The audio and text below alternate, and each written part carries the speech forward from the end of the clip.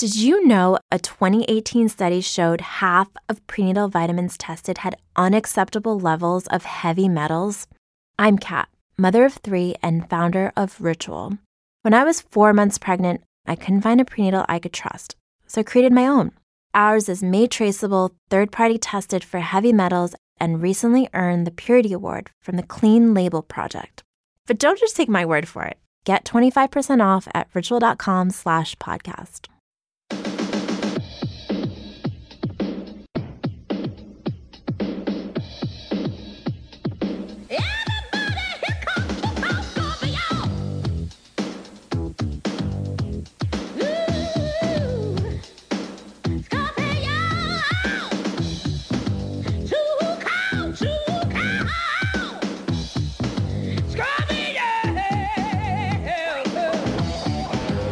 Hello and welcome to Spotlight, the official podcast of Grapple. I'm Benno. I'm JP. And I'm Gareth. And hello, Gareth. I'm going to go straight to it, mate. You're here. Glad to see you seem to be feeling quite well. I think we had a lot of our listeners who were worried about you last week with your COVID scare in the household. Is Sarah okay? Is everyone all right? I'm acting very concerned because I think people thought I was a bit callous last week. Sorry, comparing you to Trump and they're like, sorry about that, mate. I'm glad you're okay. I know, coming back with your tail between your legs, trying to be nice to me this week. Look, I sent you a really nice message when I found out that you were you had the symptoms. We had a nice chat, and then I pressed record and just gave you grief for 3 hours. And unfortunately, that's what the public hear. But it was nice to you. Mate, the laughing emojis were a bit much. Unnecessarily cruel. That's us. Everyone all right, mate? Yeah, no, I'm good. I actually had a test come back positive myself on Tuesday, as expected. With Sarah, I haven't tested positive last week, but I'm absolutely fine. Just don't even feel remotely ill. So, COVID? What COVID? It's just the self-isolation that's driving us a bit bonkers now. Because by the time that this my thing's over, it's going to be probably about 2.5 weeks of just stuck in the house with the kids, and Sarah's now her period's over, so she can go back to work. So it's just kind of been back on the old lockdown again with them too good out of the mind, because obviously all the mates are at school and stuff like that. So yeah, can't be sitting playing Xbox with everyone. So I've just got them, Mither and me, as well as not being able to leave the house. So, but it could be worse. But yeah, I was glad to hear that. Yeah, Sarah sounded like she was. I knew she was on the mend when she was giving Liverpool grief last weekend for that 7-2. But yeah, she seems all right. You haven't converted the kids into wrestling during this lockdown period at home now, didn't we? That's not the payoff from last week, unfortunately. After you had that little chat last week, I thought, oh yeah, I might just give it a little go. And then there was a bit of G1 on, and I was like, hey, Alex, come and watch this. And it was a Yano match. I thought I might sucker him in there with something a bit different, a little bit of humour or something like that. But he sort of stared blankly at the screen for about 2 minutes and then pissed off back upstairs to go and play a bit more Red Dead Redemption or something like that. So, hey ho, we can try again. The right way to react to a B block match, in my opinion. That was it, you see. It wasn't A block, was it? I also wanted to say, it seemed to be Sarah's uptick in health seemed to coincide with that Liverpool loss, didn't it? That seems to have been the thing that turned it round in some ways. Yeah, that definitely had a positive thing. I mean, we don't need to talk about this again. I mean, we talked about it last week. Painful. Sorry, mate. That one's a distant memory. That one, but I don't know. It was the recovery dominoes on the Tuesday night. I think that's what happened. I think dominoes worked its magic, and there you go. Before you know it, always good in the household. That's it. So yeah, you're obviously in good spirits and good health, and yeah, you're gonna escape from your quarantine period just in time to not be able to do fucking anything, because Liverpool is the worst place in England, I think, right now for COVID. Allegedly, we're tier 3, so can't fucking do anything. I was going to mention it, but I went out. I wasn't one of the knobheads who were out on the news, and we saw a bit of people in the streets dancing again, having COVID lockdown parties. I did go out on Saturday. I know. I went out on Saturday, but I sat outside the pub, followed all the rules. But I think that's going to be the last time for a fucking while, because we are well and truly locked down. I think Manchester's about to join us. So yeah, you got that to look forward to. We can still go though, can't we? As long as they serve food. I think that's what I. Oh, that's a point. Yeah, that's what I was thinking. There's going to be some pile of like local boozers just nipping out to Costco to buy a microwave, and there'll be like beans on toast and things like that on the menu and stuff like. So come and buy a meal for £1 so you can still booze. I'm sure it's going to happen. That's it. Well, like if they can do anything to keep Boris's mate in business and keep Wetherspoons open, then that seems to be the plan right now. Are you looking up to the north in jealousy, JP, or pity, or like we've kind of jumped ahead the queue? It feels like it's usual Tories hating on the north, in particular the northwest, in particularly Liverpool. I might add, that's always how it comes across to me. Because here, I mean, I had a test this weekend, but the fact it was just late, that was it. And I'm in a university town. So it's like cowboy fucking central going out, like walking back through town. It really is. And I work in education as well. So it's like the whole thing feels like it's kind of fraught with danger. But the issue I had was Martin Bushby, you're the host of BWE. He was down for the weekend. Looking forward to seeing him get a chance to, because I was in all weekend waiting for a fucking test result till Sunday night, by which time I wasn't really able to kind of go out and meet him, because it would have been a 10 o'clock curfew. Oh. So, yeah. So I was like, just sort of ruined the weekend from a different perspective. But obviously I'm not like Gareth, who actually has COVID, sat there. So it seems a bit churlish.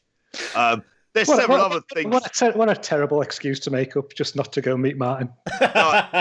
Don't. There was a photo. It's like they were out with Joe and Lucy and having a few pints. I'm like, oh, for fuck's sakes, I'm sat in here again, and it's fucking B Block day. Christ. And I've got to do my homework at some point. So like, it's just, it's that kind of stuff.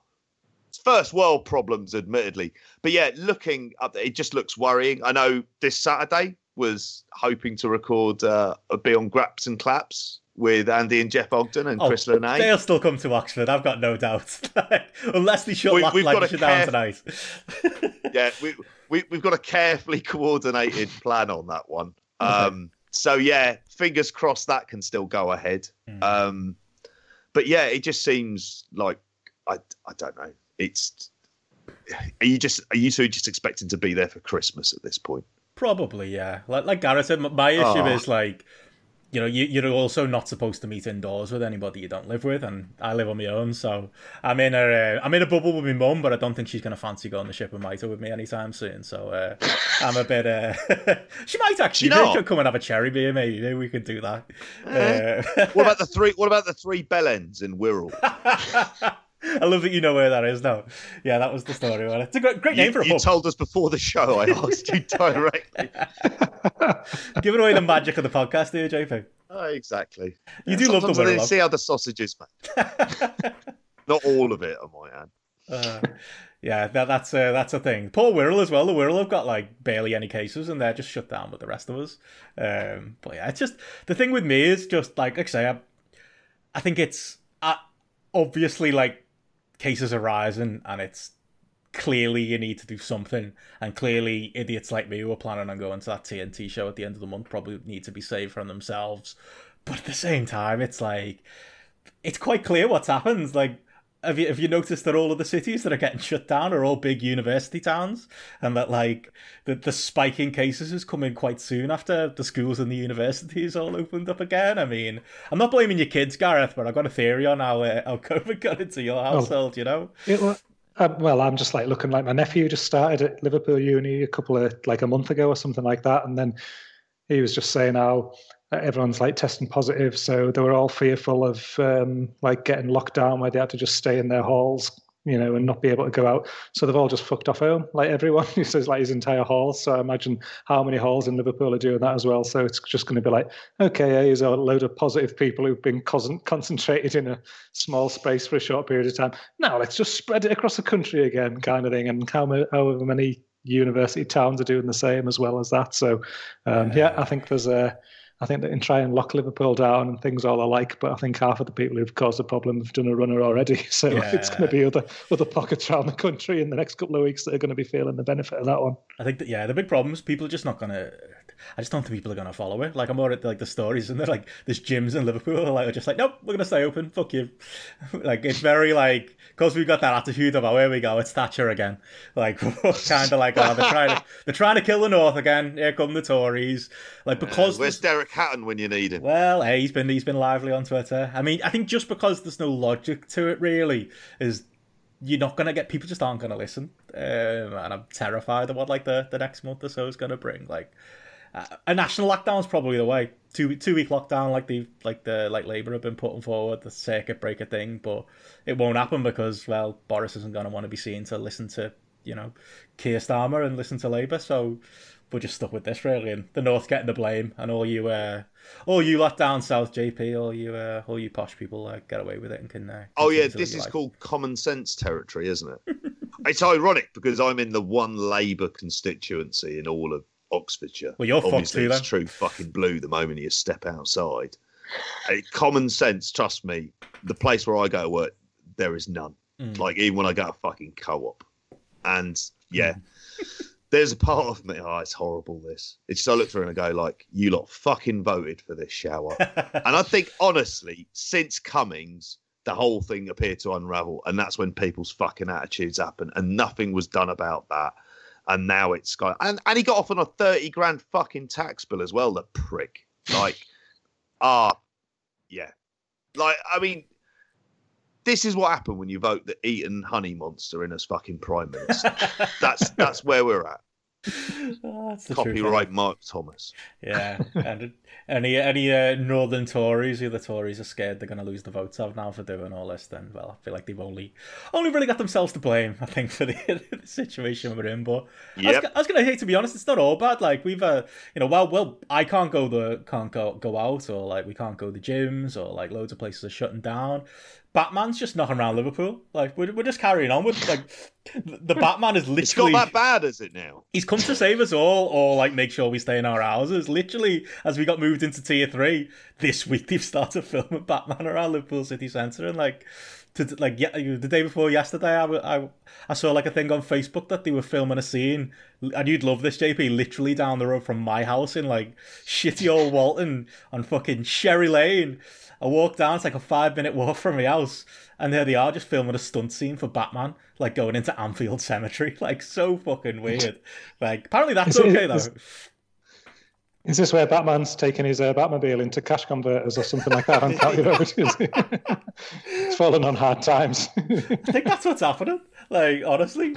But I went out and there's just all these kids and like parents and stuff all gathering around, like no distance whatsoever, all to get a sight of Batman. I did see them. They did like a little a stunt thing where he was getting the man in the Batman suit who wasn't Robert Pattinson. It was a stunt double. Robert Pattinson was in the city centre though, but like him and like someone chasing him, and the fella fell off his motorbike. So the kids were all entertained by that. I heard some little kid shout, "Hey Dad, where's Spider-Man? If Batman's here, why is Spider-Man not here?" I was like, that's good logic.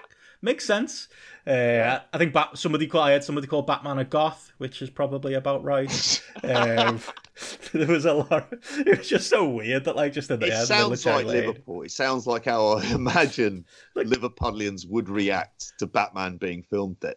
I saw Colin Farrell was there, and he's meant to be the Penguin, but he looks more like George Graham than anyone else. Look, if they're going to do some sort of documentary, I don't know, a reenactment like Fever Pitch about like winning the league in '89, then going to Anfield to film that and Colin Farrell as George Graham, I'm fair game. Fit that in while they're there. Sorry, Gareth. Yeah, we're not thinking about that one either. Different reactions that day. I'm assuming you were very upset that night.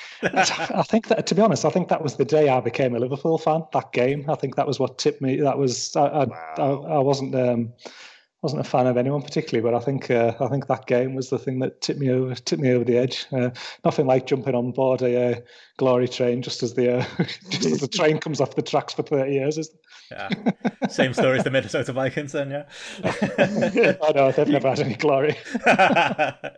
Everton, mate. Yeah, well, yeah. Yeah, so- Fleeting. When you said Colin then as well, I thought you were going to say Colin Rice. Because by the way, Colin, we mentioned a few times in this podcast, he'd say he's grapple Colin, but Garrett's never signed off on that. He's definitely at not grapple Colin. He does extras work and does acting, and like he's the biggest Batman fan in the world. And when they were initially announced they were filming the Batman in Liverpool, he got cast as an extra, and he's going to be a Gotham City police officer, as well as like be an extra in a party or something. And because of COVID, they shut down and they opened up again. And rather than use the extras they have from Liverpool, they've just bust them all up from London, which seems safe in a pandemic. So he's not part of the production. He's gutted because they've turned like literally what's it called? Like in like the centre, like opposite Lime Street Station, they've just turned like the entire area into like Gotham. Like there's Gotham police cars out there. There's like they're filming loads of scenes out there. Robert Pattinson, and I just can't help but look at it, just thinking, oh, poor Col. He could have been part of this, and he's not.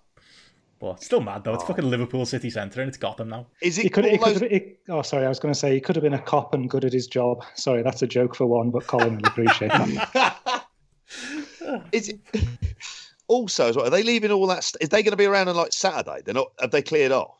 They're still there now. That's going to be lively on Saturday night, isn't it? After the derby. People just like basically calling out Batman all over the place, aren't they? It's film that, if anything. Like those previous couple of films have been a bit scary. I'm talking about the films they've been doing in Liverpool city centre and stuff. But like, fucking hell. Like, get on board. I don't know what I'm on about now. Yeah, nick a couple of those cars. It'd just be like Fathers for Justice again. Can you remember that was like Benno when you had all the superheroes dressed up in town. Fathers for Justice on like an enormous budget. Like somebody just gave them $6 million. They went, we're just going to recreate Gotham. There was a scene today they were shooting where like Batman was at the top of like the Liver building. I'm pretty sure like that. Yeah. I think it was Batman anyway, if it wasn't one of the Fathers for Justice. Was he shouting a once a month just clearly isn't enough for me to build any kind of meaningful relationship with my child? Maybe. Even though they may well have been absent for a while, and there always seems to be giant fucking red flags all over any one of those blokes who's climbed up. You're like, they've done something bad. We'll find out soon enough. Well, apparently look, they're in the NF. Apparently Speedo Mick was out there watching it all. If anyone's not seen him, the fella in the Speedos who goes to all the Everton games and does like charity walks and stuff. Like if anyone's suspect, it's that man, I've got to be honest. Pedo Mick. Yeah, just knock the S off and you're... Oh, wow. It's like the old Austin quote, just add an S and you get what I think about Hitman Bret Hart. Do you think he got cast? Or Purpleaki, for that matter, while we're on? That's what we need.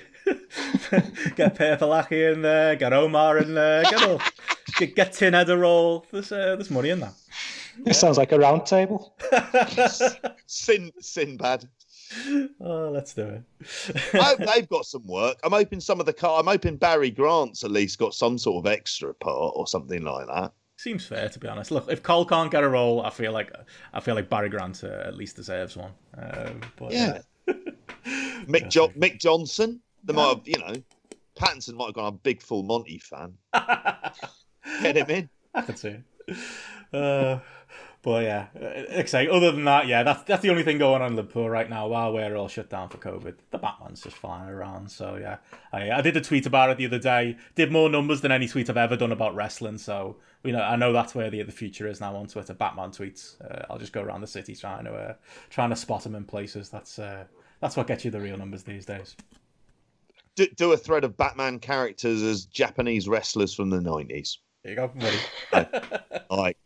The Riddler is, I don't know, Shinya Hashimoto or something like that. Out an analogy. I can't be bothered now. We'll move on. We probably should move on because we've got a fucking shitload to talk about as well. God, if we thought G1 season was keeping us busy, like the GCW decided to run the collective weekend this weekend as well. Brave one outside the WrestleMania weekend, and also again right in the middle of the G1. Right in the middle of a pandemic, like as at time of recording, I think the story's coming out of is it Dan the Dad apparently tested positive for COVID. So yeah, it's a similar situation to Gareth there, except Gareth wasn't around hundreds of wrestlers and hundreds of fans and 20 odd shows in the same venue over a weekend. Yeah, that's a story to watch, isn't it? If anything actually comes of that. But as a weekend, it was good. I enjoyed the shows. I mean, did you guys? I mean, did you guys watch any of it? Like, I struggled, to be honest. Like, normally, JP, we'd be well up for it, wouldn't we? Like Mania weekend, doing daily podcasts about like the collective and the other stuff going on. It being this mad weekend in the middle of October kind of killed the idea of that. I've got to be honest, I only kept like half an eye at myself, but the bits I did see, I did enjoy. I just hope that, my conscience remains clean and we don't get more of these stories coming out over the next few days. Yeah, it doesn't seem like any kind of a good idea to do this. Like, just that many shows over that space of time. You don't know how many fans there are, although it never seemed like more than a couple of hundred in the building at any one time. And these were shows that I think pretty much from the beginning, it was like, we'll pick and choose bits of it. And again, looking at Grapple ratings and seeing what's coming in and then going, okay, that seems worthwhile, and then putting it on the watch list. And so the stuff I've seen on it has kind of really, the theme is Lee Moriarty for some bits of it, but also like, I don't know, some of the kind of the more nostalgic elements. It's hard though, and this is partly because it's the venue and there is like, didn't feel like much difference between some of the shows that I saw. Yeah. Like if you didn't know the name of the show, there was a lot of them that would kind of overlap into each other. But generally overall as a kind of showcase of some of the kind of hottest independent wrestlers out there at the moment, you kind of got a good idea of where that is. And there were some people who had kind of like good weekends. It doesn't feel like this is going to happen really anytime soon. In terms of another one of these types of events again. So what I've seen of it, I've enjoyed. There's other stuff I need to go back and see. There's stuff like the clusterfuck where I looked at it and went, no, I don't think I can face it. Yeah, an hour and a half clusterfuck. Like WrestleMania weekend, you can sell me on it. Like I watched it and I regretted it, and that was Saturday night after I'd been in the pub as well. It was a mistake. It was just like what happened in it. I have no idea. I watched it and I couldn't tell you either, mate. It's just like, yeah. I mean, I feel like I love the Invisible Man WrestleMania weekend last year. Those kind of spots and, doing the comedy stuff and bringing back, like, old indie legends and stuff is good WrestleMania weekend. But, yeah, was anyone asking for a 5-hour Joey Janela spring break on Saturday night? Not to say it was all bad. Like, the undercard was good as well. But, like, yeah, that was a struggle. I just think, yeah, without the magic of WrestleMania weekend, you kind of, like, it's just a random indie show with 5 hours worth of wrestling and an hour and a half literal clusterfuck going on in the ring. It's just, yeah. And that is one that I'm absolutely not recommending people go out and watch. Did you see any of that, Garrett? Did you watch any of the Janela stuff, or did the grapple ratings scare you off? No, I mean, with that one, I watched a couple on that show. I think same as JP, really. There was no way I was going to have the time to sit and watch everything over the course of the weekend there. So I definitely just relied on the app just to pick and choose and pick a few matches that looked like they had better ratings, or if there was, there was somebody in there that was of particular interest to me, be it some like nostalgia thing or some newish wrestler or something like that. It was worth watching. But I mean, the idea for me of looking at that venue, looking at that screen for sort of 20 hours or something like that over the course of a weekend, I just can't even think of anything more bleak, to be honest. It just, just basically staring at that sparsely populated grey wall for the 8 or 9 matches that I watched was probably grating enough kind of thing, really. But like, God, the idea of, when I looked at that spring break show as a whole, and I think it was like 4 hours, 45 minutes or something like that, I was thinking, in what world am I going to like just dedicate like half a day to just sit and watch all this? Like, it just ain't happening. But, across the piece, there was some stuff that I watched that I did enjoy. There's some stuff that, I don't know, I was a bit underwhelmed with and things like that. And there's, a few things as JP's done there where I thought, yeah, I'll go back and check out more of that guy's work, particularly like Lee Moriarty, based on the one match I saw of his. But all in all, I think what I did watch was worth watching. Yeah. I mean, that's it. Like, I picked and choose, and usually I'm the person who try and watch everything. I know, Ian Hamilton watched a fair chunk of it. I know Ben Corrigan was literally live tweeting the whole weekend like it was WrestleMania weekend. I was impressed with that. But yeah, I was off the pace myself this week. But like from what I watched, I did enjoy, same as you. Like I really like the one of the few shows I managed to watch live, apart from like the Janela show. I did watch Bloodsport on Sunday night, which I had a great time watching.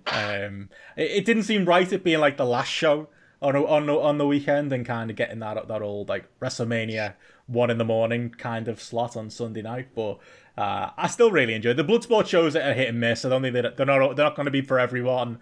The style can be not the most entertaining if you've got like the wrong two guys in the ring, but I had a great time watching it live, along with like the rest of the timeline who were watching at the time. I wouldn't go out and recommend most of the matches. Again, there was a lot of it. Again, that's the theme of the weekend. I mean, the show was short, but some of the matches went a little bit long for like the style. Like, you kind of want, when you've got like a Calvin Tankman in there with Alexander James, you just want Calvin Tankman to knock him out in like 30 seconds. You don't need them to go like 8 minutes or whatever they went with Alexander James trying to get like really boring offense in. That's what I want out of a Bloodsport show, and what I loved about it, like there were 2 matches I loved on it. There was the main event, obviously, of Moxley and Chris Dickinson, and then there was the match that I was mostly watching it for, Tom Lawler and Homicide, just for the fact that it was Tom Lawler versus Homicide, and I absolutely loved that. Like, I had a lot of fun watching that as like a big Homicide guy. Like, he's like, for me, like, there's no like bigger like indie legend than Homicide, and getting to see him go in there, and like, for me, you can get 2 jiu-jitsu dudes like rolling around and doing like a fake MMA fight, and that's good for some people with this style. But for me, getting a Homicide in there, like basically playing like the Nick Gage role and basically looking completely lost in the match, and like just like kind of at one point like trying to wrestle with Tom Lawler on the floor, it looking really messy and terrible, and just decided to get up and just stomp him in the head. Like, that was kind of just Homicide's idea. He tried to hit a cop killer at one point. Like, that's the kind of like match that Homicide was working in there with Tom Lawler. But I don't know. It probably wasn't a very good technical match. I looked on Grapple and it's near 4 stars. I went 3.75 on it just because I had so much fun watching it. But like, I wouldn't say it was a good technical match. It was just a fun spectacle, and that's what I want out of these shows. I want like UFC 1 with like 2 completely different styles going up against each other, and like a Tom Lawler going in there with like Homicide, and it being like they've just never met before, they shouldn't be in the ring together, and then just whatever fucking shit comes of it is what it is. I had a great time watching that one. I don't know if you watch that one live, JP. I was up at like 2 a.m. shouting on my couch during that one. That's when when you've got the emotionally involved in a match. Oh no, I watched it the next day. So I watched it on the Monday. And to be honest, like, I feel very much the same way you do. And I was kind of watching it thinking, why isn't this like Ambition, where there's a lot of stuff that's like 4 or 5 minutes, and it's short and it's sharp. That's what you want. There's a lot of kind of feeling each other out stuff. It's like, well, you don't need to do this, do you? You can kind of cut to the chase. And like you say, a 30-second knockout would be something different. Yeah. And that's the problem. And that's why the Tom Lawler Homicide worked, because it was different. It felt different to everything else, and it didn't have the star power of a Moxley. And they were the 2 things that I kind of really stood out for me. And like, I thought Lawler did a hell of a job of kind of getting Homicide through that. Yeah, it was a carry job in a lot of ways. Oh, it felt like that. And he worked so hard. And you're reminded by how good he is, and how in normal circumstances this would have been a Mania weekend just gone. That would have been kind of set up for him to have one of those big weekends. And it was bloody fun. And Homicide kind of delivered what people wanted. Like, it would have been ridiculous if he'd won, but it was completely, like, for what it was, like, Lawler made it into more of a match than it ever could have been. And so, yeah, it was fun, and it was different. Like I said, the cop killer attempt is so stupid. Ridiculous. It's like the Spanish Fly in that WXW Ambition final. Like, yeah, it doesn't really fit, but I kind of like that he tried and failed, because Tom Lawler wasn't going up for that. If you've seen an hour and a half of basically the same type of matches, and then you get that, you're like, well, I kind of like, thank God, is how I felt. I was a bit like, oh my God, this is going to be a slog until we get to the Moxley one, which I was looking forward to because of the reception he got as soon as he came out for the... Oh, what a star he came off as. He came as the biggest star in the building. Yeah. And, I think it's the kind of stuff him doing is good for him in terms of his image. And it's the kind of idea of the big rock star playing the really tiny indie gig, isn't it? It's that type of deal, and it's meant to feel grungy. And the shorts look is the way to go for him. Like, that just reminds me, it was like because obviously G1 is stuck in the brain as well. I was watching that match thinking, oh God, like, this is reminding me of his G1 run. That was a really good G1 run, wasn't it? It was really, like, one of the nice things about him being released is I wasn't necessarily excited when he was released. And he's really sort of like won me round in lots of ways. And yeah, so for both those matches, sorry, I went into the main event as well. I went 3.75 for both of those because it didn't feel like this whole show was a bit of a step down from what some of the other ones have been. But it was like it was a sea of like 2 and 2.5 stars for me, like for the show, and maybe the other 3 there. But like they were the two. Yeah, I went 3.75 on the Homicide match, and I went 4 on the main. To be honest, the main was a lot more polished. Moxley and Dickinson. If anything, like I do feel like it was there was a bit of a gulfing class there, but I don't know. I just really enjoyed the undercard Homicide match as well. So yeah, they were definitely my 2 highlights of the show. Did you see any of it, Gareth? Did you? I just watched those 2. To be honest, again, I based it off like the average ratings on the app, and then I think I'm going to have to be off the reservation on this one with that Tom Lawler Homicide one, because that was the match that I was most looking forward to seeing. And then I like watched it, and then I was like, oh, I fucking hated it. Oh no! it just did not land with me at all in the slightest. Like it was definitely the one that I was most, it was probably the match of the weekend that I was looking forward to seeing the most. And then I like watched it, saw like the near 4-star average on the app, and then like I just thought it was lame. I just thought it was like it was just for me, like it felt like when I used to play Alex at FIFA when he was like 6, and you let him win, or kind of let him have a chance, kind of thing, or something. Everything just felt so like light and artificial, and just like the amount like this. They spent like so long grappling, wrestling on the floor, and I was just taken right out of it. I was thinking, what's I was Homicide like matching this with a black belt Brazilian Jiu-Jitsu street fighter, man. He falls on the streets. Yeah. But if he's brought on the streets, I wanted him to be going to take a fucking eye out or something like that. Fair. I don't want him trying to grapple and try and do like little reversals on the floor with a BJJ black belt. Like it was just I don't know. I just didn't like the positioning of Homicide trying to, like, when he did things like when he went for the cop killer and things. I was like, but yes, more of that kind of thing. He should be doing fucking ridiculous off the wall stuff here, kind of thing that you wouldn't expect from this style. Not there, like, trying to take him down and trying to get top position and all that, and even like them like boots to the head. To me, they just looked a bit like shit. They just looked a bit light. Oh, I thought he was literally kicking him in the head. I didn't think Tom Lawler was very happy about that. Like he's been doing like a couple of passive aggressive tweets about it as well. Like I thought I've seen worse kick to the heads in a standard match kind of thing. I thought sort of thing. How does it rank up to a Carlisle street fight? Oh well, Carlisle did have Britain's #1 football hooligan, Paul Dodd. So when it comes to the old Border City firm, there they get a bit tasty. Like so I wouldn't have fancied Homicide's chances down Botchergate in Carlisle. I don't think it'd be doing too good there. Again, niche local reference there for any Cumbrians listening. Hello, John McGee, probably. But I'll be googling Paul Dodds later on. Oh yeah, see what the deal with him is. Oh yeah, Paul Dodd is he's had a book out and everything. You'll find plenty on Paul Dodd. Michael Knighton put an arm around him and took him into the club and like got him painting walls and things like that to put him on the straight and narrow. But unfortunately, it didn't work out for old Doddy. But yeah, with that match there was. I don't know. I just really wanted, like I say, I just wanted that more aggression. I just wanted Homicide just been like going totally away from the wrestling side of things and the BJJ set and Drake turn it into a street fight. And that because it wasn't like that. I don't know. That was a bit of a. In fact, I watched it twice because I thought, am I just totally fucking missed the point here? And then I watched it again and I was like, no, it's the same opinion. So what star rating did you give it? I give it 2.5. Oh my God, no!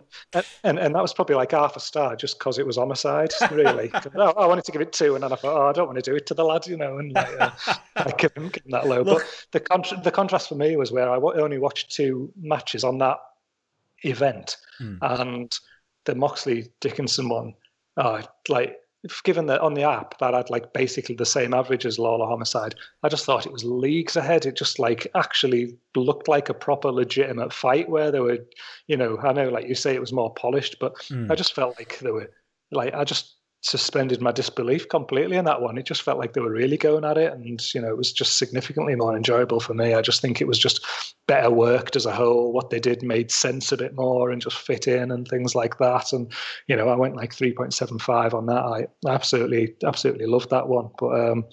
But yeah, I don't know if I could have sat through a card full of it, to be honest. No. If the Homicide Lawler's the second highlight of the card, I think I'll be giving the rest of that one a miss. I think, like JP said, the reason I think that one's stands out was because it was different than everything else on the card, and maybe I was buying more. Maybe I believe in Homicide so much I was buying into his ground and pound with Tom Lawler, and that's why I was in it. I mean, I was the fact that like Tom Lawler as well was trying to take his knees off and trying to kick his knees off. I was so into that too. I thought like this is going to be the end of Homicide's career. This is going to try and go in and do a shoot fight with Filthy Tom Lawler. And if, as I said the other week, if Tanahashi had elbows for knees, I don't know what Homicide's got for knees, wrists maybe. I don't know, but he's in a fucking state. So maybe I was just I was very invested from that point of view. But again, I don't disagree with you. I would say the main event was the better match. Maybe that's not entirely reflected in me. My star ratings from a 3.75 to a 4. I would say there's a golfing class in like that style.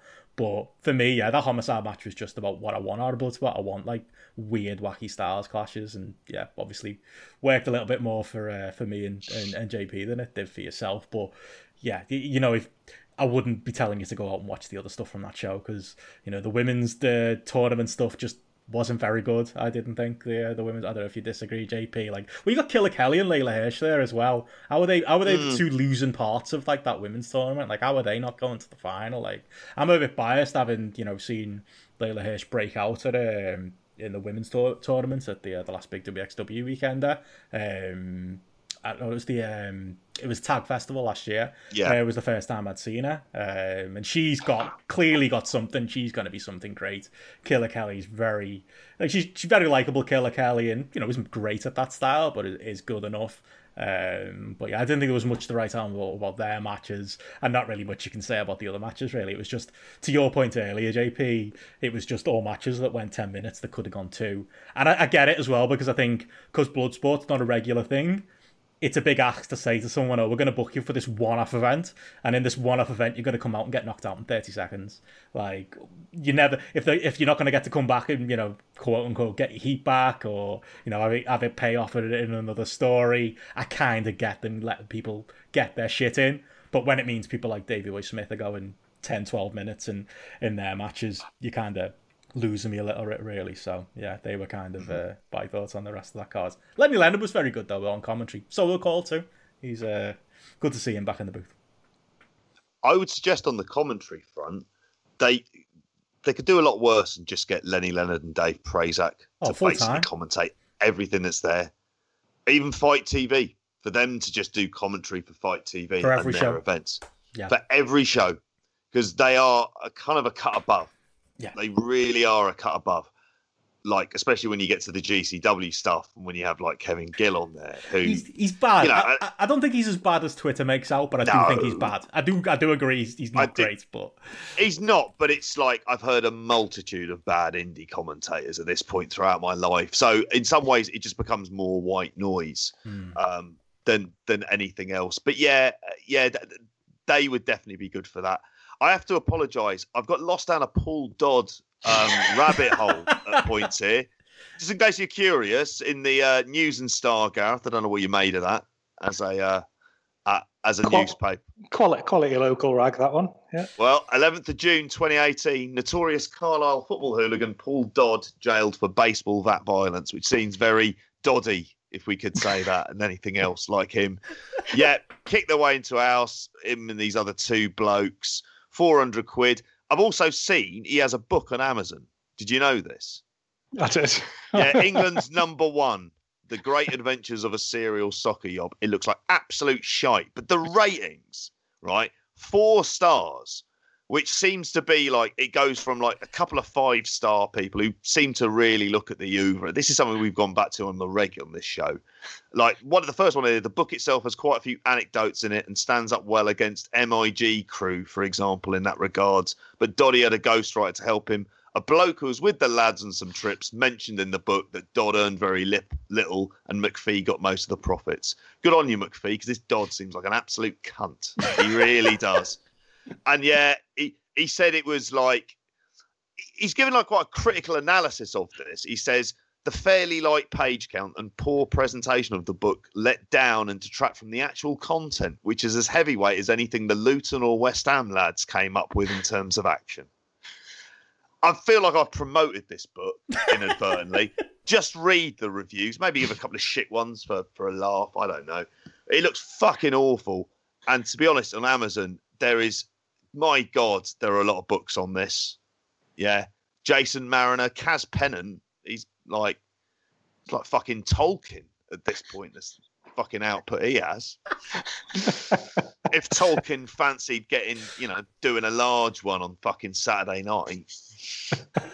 I don't know where to go from there. Good sidebar. No. Well, I mean, sorry. I was going to ask you, JP, for you to follow up with your thoughts on For the Culture, but should I throw to Steve Bunce instead? Like, is that where we should go from here? Oh my God. Oh my God. I did feel for Steve Bunce at that. I quite enjoy watching boxing coverage, but I saw that happen as it was going on because obviously I was indoors and could do fuck all else. And it was the Partridge-esque intro from Paul Dempsey.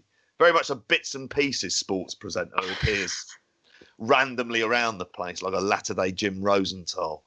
But that intro, just going, it's like that thing you've seen on Twitter this week of how it started, picture of Rosa Parks, how it ended, picture of Steve Bunce. Like that's, it's just like this kind of ridiculous fucking situation that BT have created. And Bunce, who hasn't done anything wrong, and as a boxing historian would be good value to cut to. Jesus, he was stitched up. What fucking hope did he have after that? David Hayes just sat right there. Like, I feel like that's your guy, isn't it? Like, yeah. Oh my God. Oh, sorry, I can't speak. So on that note, JP, tell us about For the Culture. Sorry, For the Culture. Completely forgot. So For the Culture, there were 2 matches I watched from this as well. First of which... We shouldn't make too much light of it. It's a good show. I'm glad it existed. It is. And do you know what? A lot of the best indie workers of the weekend are on this. Yes. The people I'm actually kind of interested in the US indie scene, Calvin Tankman, AJ Gray, yep. Like AR Fox is on there. And I'm glad he got to be in a main event. Obviously, Too Cold Scorpio. Oh, yeah. Which just for the theme music alone. That's our outro today. Yep. Oh, God, yeah. Well, it had to be. We had all simultaneously thought of this before we even got on this call tonight. So it felt like there was a lot of people I was kind of interested in. Unfortunately, because of time constraints, I saw Bloodsport before that. I kind of went to the ones on the grapple ratings that I wanted to see. First of all, Lee Moriarty versus ACH, which I thought was really good. I went 4 stars on that. I've seen a lot of Moriarty this weekend. I've seen 2 matches of Lee Moriarty's, this one and the Jonathan Gresham one from Spring Break as well. And I really liked both. And in normal circumstances, you'd say you'd want him to stay on the indie scene for quite some time, kind of develop his name, go abroad and everything else. But it feels like there'll be a bun fight for him soon enough as well, and people trying to tie him down exclusively. And I can kind of see why, because he feels like he comes from that lineage of wrestlers who are really interested in that very predominantly mat-based, ground-down technical style. And I think we could always do with some of that. It adds a lot of variation to shows generally. So I was happy to see that. ACH has gone for the matches I've seen him in the match I saw him in GCW when they did the outdoor show on the pier. I thought like that was kind of overlong for me. And he is working this kind of slightly more dragged out style, and it's not as showy, but you know what? It was good, and I really enjoyed this match, and it was a really good showcase for Moriarty. I was happy that he got the surprise win because it builds up to further stuff down the road. It doesn't kind of kill it there. A feud between these two, if COVID permitting, that you're able to run like across various companies, is at the moment the kind of thing that the US indie scene could really do with. So I really, I did you both see that match?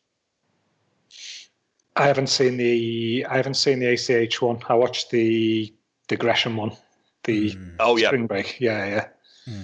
But again, it was just like so impressive because again, he's one of those names that I've heard.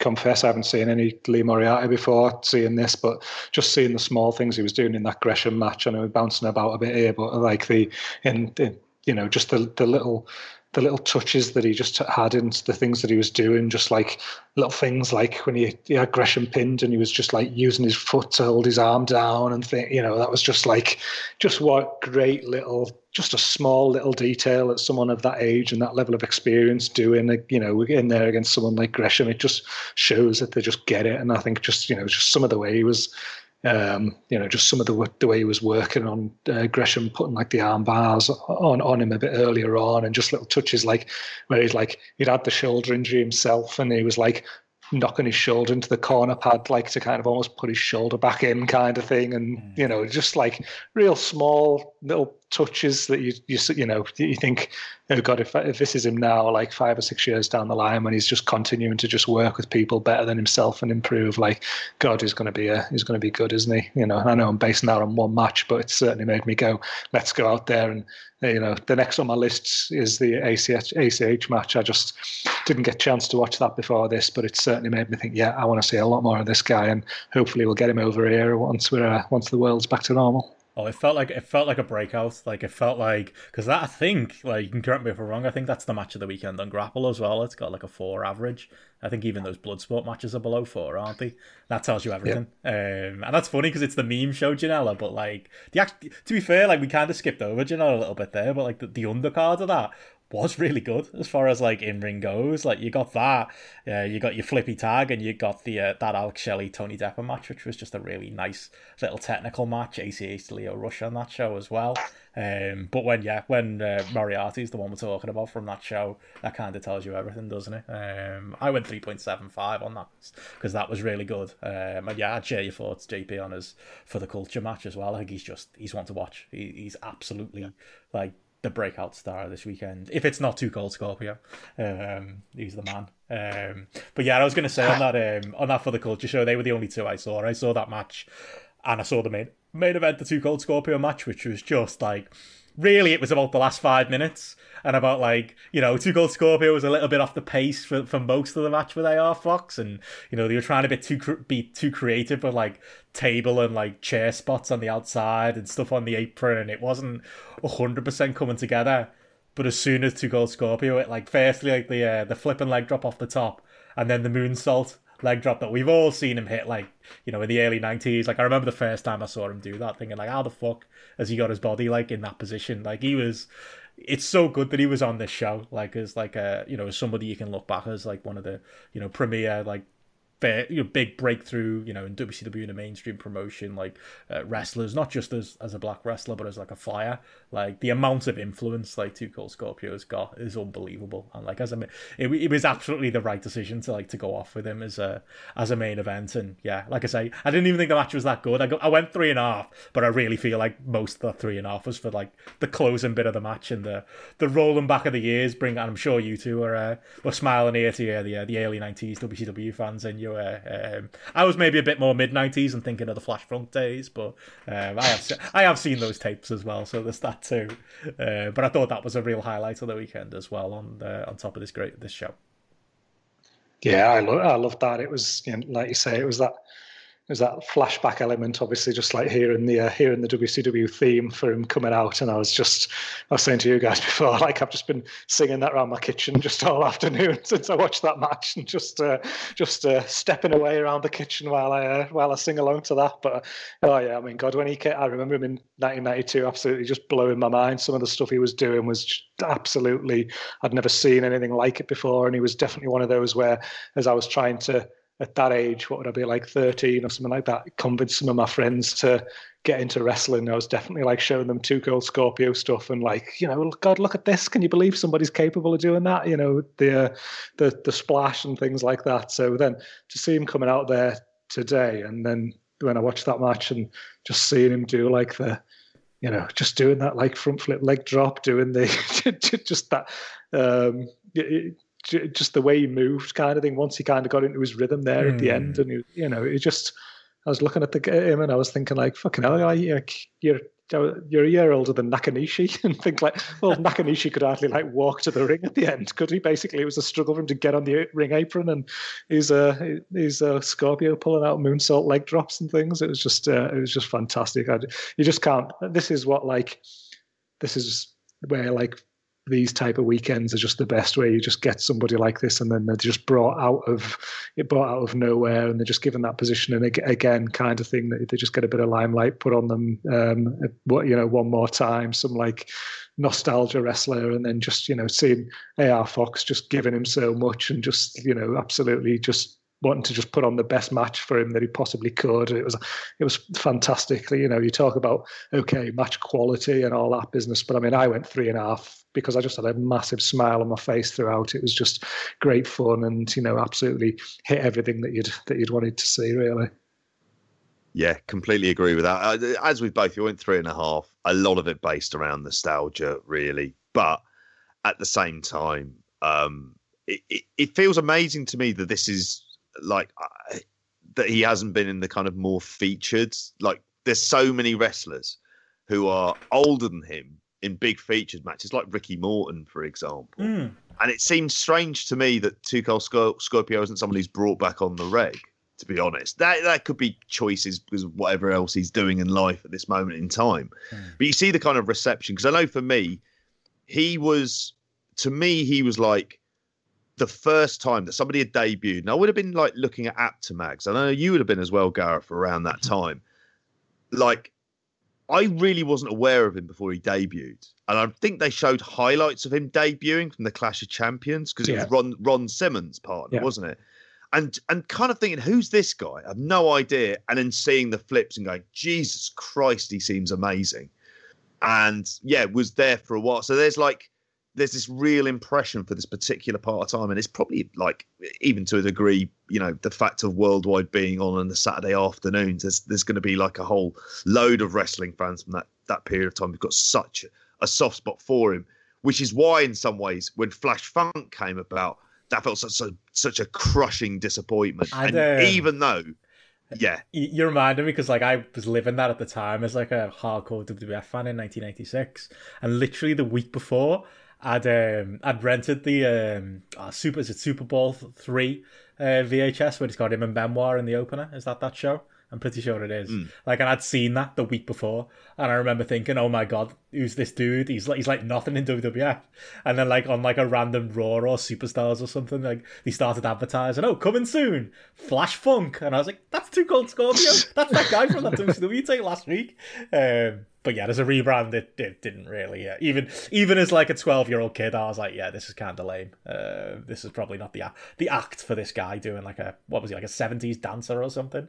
Didn't really work. Yeah, it was Vince, wasn't it? Let's go to stereotypes. That was the way he worked for it.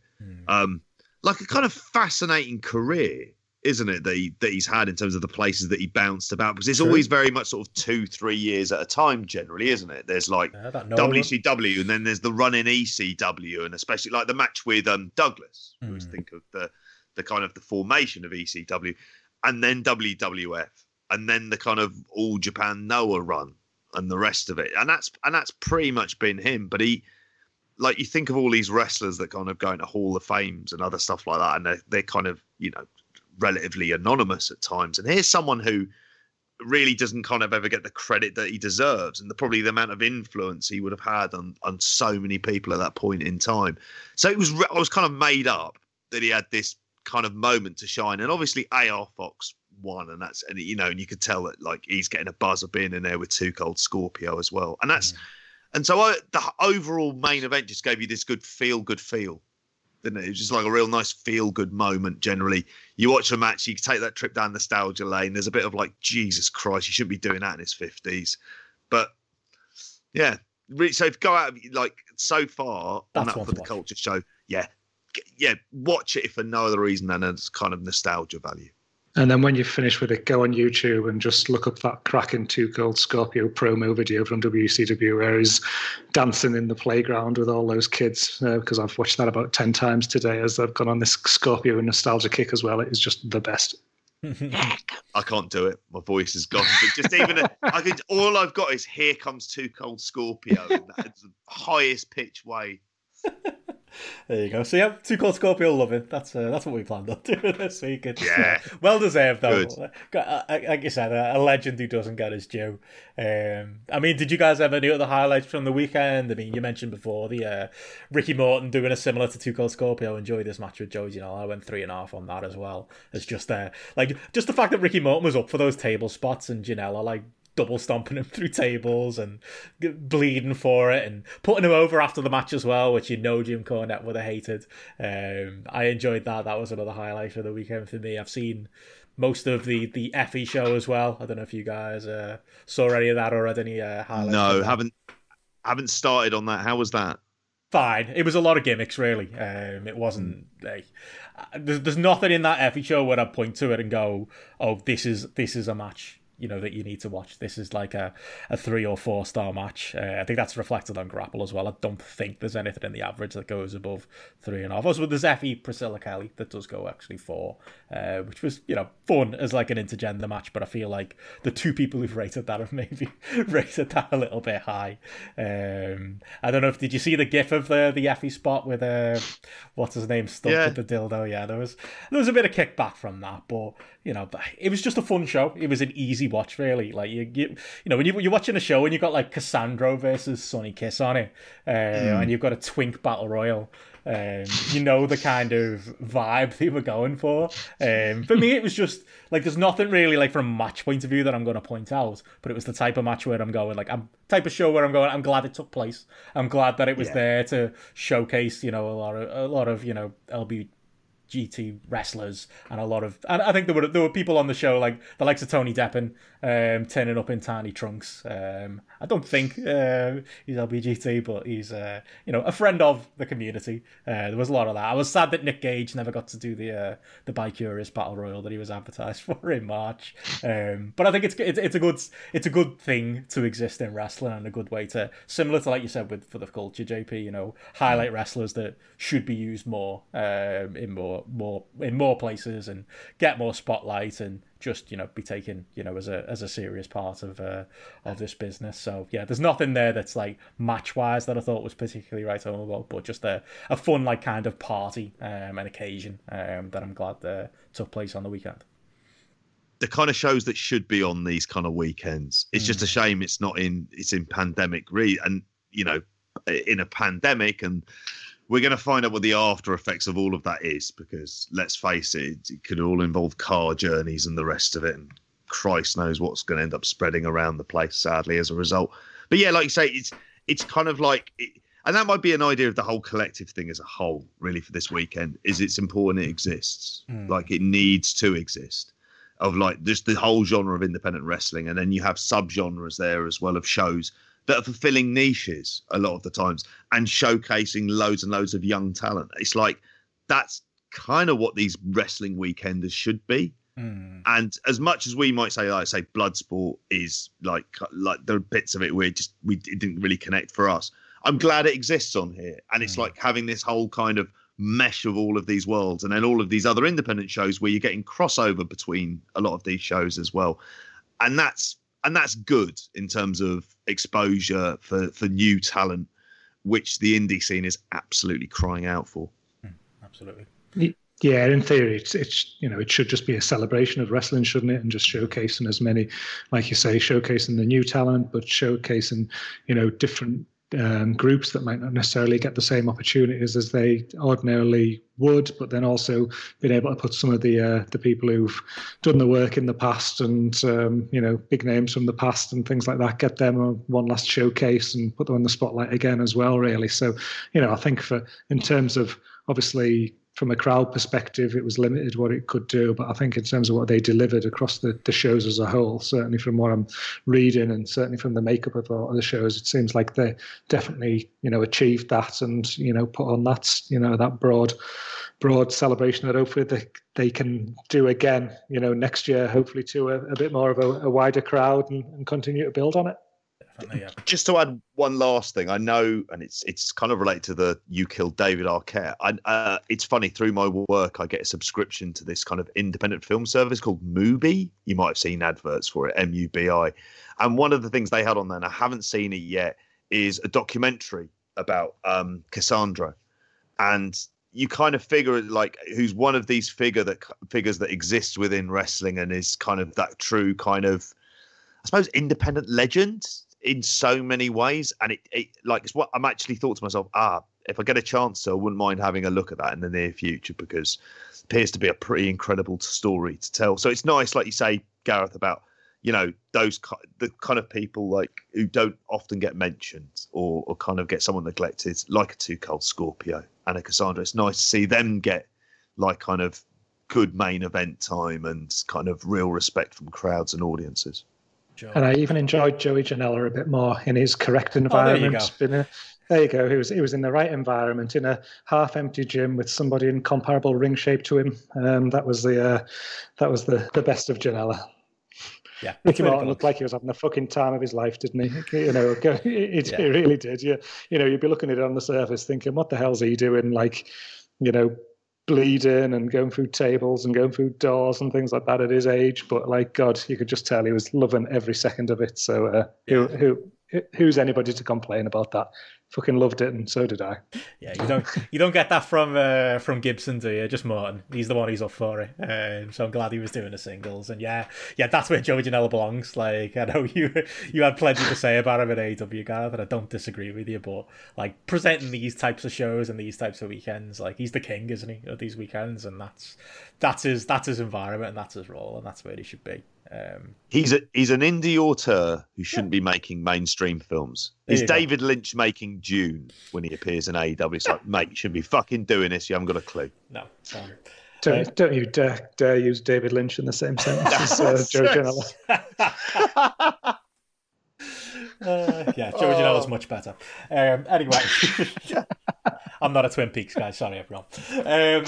I was going to say, like, the other thing, though, I do want to kind of emphasize, as much as like I enjoyed lots over that weekend, I am still cautious that this is a news story. We're recording on a Wednesday night tonight, so we're not going to have much AEW thought. But like, there were AEW wrestlers all over this weekend. At time of recording, Dan the Dad came out and said he's tested positive for COVID, who was on these shows, who was around other wrestlers. There's stories of other wrestlers, are they getting tested? Are they leaving it? You've got to like leave it maybe a couple of days before you get yourself tested, before you declare on Twitter that you're negative for COVID after being around all these people. I still really hope that's not a big story that blows up more than it has already, because that's certainly going to be a real black eye if, say, the AEW wrestlers who were there, the fact that AEW allowed Moxley to work these shows, considering he's their champion, like, that says a lot. I really hope wrestlers get themselves tested and fans get themselves tested, and we don't have a big news story that comes out of this, because that was one thing. Like, although I had a good time watching some of these shows, it was still alarming to kind of look at it and go, fuck me, that's a lot of people in an indoor building, over a long weekend. And I know they took some precautions, but let's hope that one doesn't blow up too much in everyone's faces.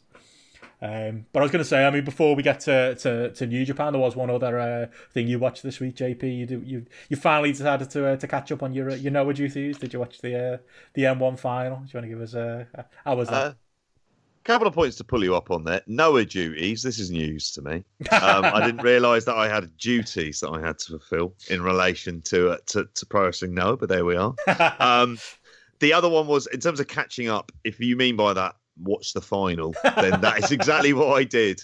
I will be watching Zeus Miyahara from the Champion Carnival. I just didn't manage between the G1. I don't know what it was. I made the choice of watching this N1 final instead. And I would just say, generally, overall, go and watch it. It's a good match. I went 4 stars on it. In fact, I say it's more than a good match. It was Katsuhiko Nakajima versus Kaito Kiyomiya in the final, which actually was good because, I mean, even though Nakajima's like kind of been around since he was a fucking child, like working the Dome at 16 and daft stuff like that. He's only 35, but he's such like a kind of grizzled vet, and he feels like he's truly found his character now. And he feels like he's the person to kind of lead them over this next foreseeable while with Kiyomiya chasing. That appears to be the pattern for it. And I really enjoyed it. There was kind of Nakajima with his kind of great kicks. There was a good pace to it throughout. Kiyomiya is like kind of a very good underdog. He's not necessarily flashy, but they've taken a risk by going with someone, because I think at this point he's only about 23 or 24. He is very young. In fact, when he was on Excursion, he turned up in the Wrestlers documentary, the one that Damien Abram did for Vice TV, and he turns up in the Northern Reservation for that. And he's someone that basically he needs to do the journey part of his career. That's what he needs to do next. He needs to it's the point where he needs to build into being the ace. But kind of what you need for that to work is you need that nemesis to kind of overtake. And it would make sense to have Nakajima, up against Shiozaki, because you've got the whole Axis tag split stuff with them. Put the belt on Nakajima and have Kiyomiya chasing. That appears to me like the kind of most sensible, straightforward booking that Noah could do. But they don't always do that. So, like, as a match, he was in front of a good crowd, more than it was at the Champion Carnival final for All Japan. It appeared to be what felt like a kind of 1,500 to 2,000 kind of crowd there as well. And like I say, it was just really enjoyable. What led to the finish is this fucking nasty, brutal kick from Nakajima to this kind of side of the head that led there. But really enjoyed it, and his charisma is there, which, as we all remember, and it's a point I want to raise on the sort of when we talk about G1 later on, he added something to that G1 because we didn't really know much about him, and there was a kind of freshness to his matches. And even though he wasn't the finished article, and if we were going to go back and retrospectively review those matches that Nakajima had, he'd probably still be going like kind of between 3 and 3.75 for the vast majority. But like, it's like he's got the character down and he's wrestling the style that really works for that character. And I think there's a lot of other people who've gone a bit higher on it, and I can kind of see why. But yeah, I think it's a match that if you get a chance to see and you've got time, which Christ knows if you have, between the ridiculous amount of shows going on, I'd definitely say go out and watch. Yeah, average of 4.16 on Grapple right now, which in Empty Arena era is a very good rating, isn't it? As we'll talk about when we get to the G1 later. But yeah, I've heard great things about it as well. So yeah, if you have got the time, and time is of the essence right now with so much else going on, it sounds like a hearty recommend from you there. Mm-hmm. Definitely. The one other thing I was going to mention, again, we're not going to go into it. We'll catch up on AEW next week. Which is a shame because the latest episode's going to be airing before we put this thing out, and so this would already be out of date. But that Cody Rhodes Brody Lee match, went 4 stars on Grapple for that one. One of my favorite like TV matches, probably my favorite TV match of the year. That was fucking proper wrestling. That was incredible. I watched that this week. Jericho and Dr. Luther in the main event was just hilarious. As far as like Dr. Luther trying to trying to work with Jericho and being completely blown up and trying to keep up and do these trying to do like these top rope spots and stuff. They were 2 highlights of my week. Catching up with that, but obviously probably not worth going into too much detail. The Jericho end credits on that Jericho special were fantastic on AEW as well, weren't they? But I definitely enjoyed watching that this last week. Have you any thoughts on that quickly, Gareth, or anything else you've been watching before we move on? Yeah, I mean, it was just a great show, wasn't it? From just having, some good matches on there. Obviously, like you say, that Cody Brody Lee match was absolutely spot on. I think I went 3.75 on it, which again, as a TV match, you don't see many that you're getting into that territory there that you sort of like thinking, oh, should I go 4-star on this? That doesn't happen with TV matches very often, and just the whole way that was worked was absolutely fantastic stuff. Yeah. That was it was just like one of those where it just feels real, and the actual the conflict between them's there, and it just comes across through the screen and everything like that. It just genuinely feeling like a real fight. Absolutely loved that. Like you, just laughing my head off at Luther, and I think as well just enjoying. Just enjoying Will Hobbs again. We've mentioned him in the last few weeks as well, seeing him get that chance to go in there with Brian Cage and start the show. And, it was what better way to start the show than just two big lads just knocking shit out of each other. And it was, it was just perfectly executed to give Hobbs the leg up that he needs to, again, make him look more and more credible and keep building that while also making Cage look good as well, really. So across the show as a whole, it was... it was really good, and a little appearance from Tanahashi as well. Oh yeah, there is that story. Oh yeah, the forbidden door, it's opening, or is it? I'll believe it when I see it. Yeah, that's where I stand with this, and it's just about winding people up and getting a reaction at this point. Which fair play, do it. Like I don't have an issue with that at all. Yeah, mention New Japan as much as you can on commentary because it's clearly trolling people. I just started dropping Nakanishi stuff in there, as like putting an odd comment about him. To throw it in there, like, so what have you been doing? I've been watching the G1. Oh, and then just better cut to Dasher doing an interview backstage. That's it. But... I mean, Bully Ray was on there as well, so you never know. You might get him showing up on Dark to get everyone excited as well. Let's not. And never put anyone over. I'll be honest. I loved his TNA run when he was the leader of the Aces and Eights, but that was the last time I was interested in anything Bully Ray will ever do again. Especially after that Ring of Honor run where he was the booker, and I think that was the story, wasn't it? He wasn't even supposed to be on the booking meetings. He just turned up because he was like a veteran and just talked his way into like the booking committee. And then all of a sudden he's just on every show, spending 15 minutes doing ECW promos and squashing people. We don't need that on AEW. No, you can stay well clear, please. He was the worst aspect of that kind of selfish fucking carny work. I remember him and Shah Samuels, Rev Pro.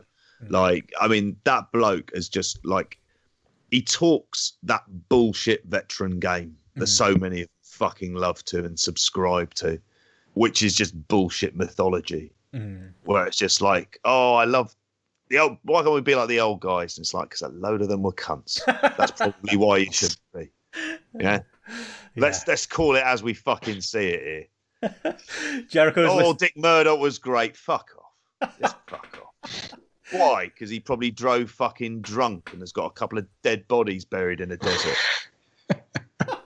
I've got no evidence to back that up. That's just an example.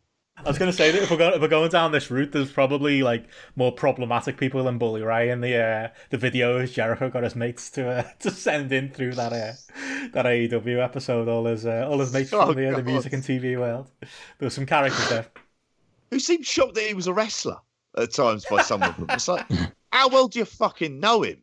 Surely it would have come up in conversation. He's just a well-travelled rock star, Chris Jericho or Fozzy. Yeah, that's what it is. But yeah, like I say, we'll catch up more on AEW at some point in the future.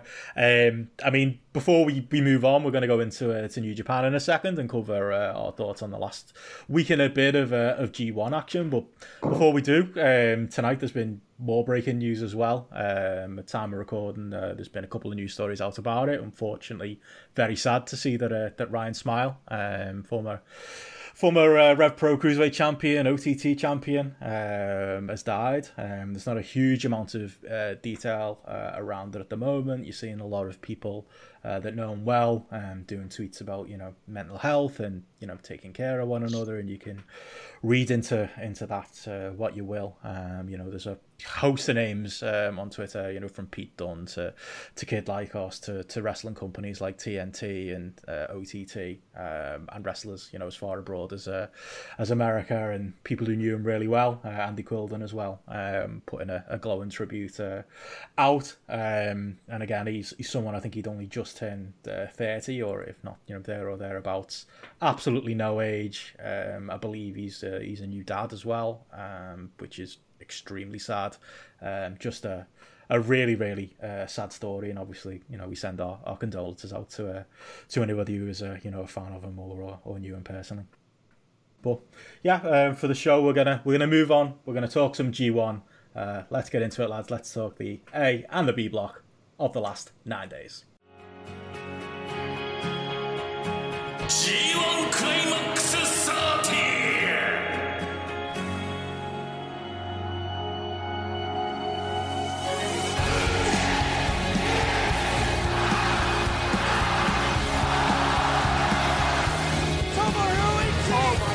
Kenny Omega's lip is barely hanging on.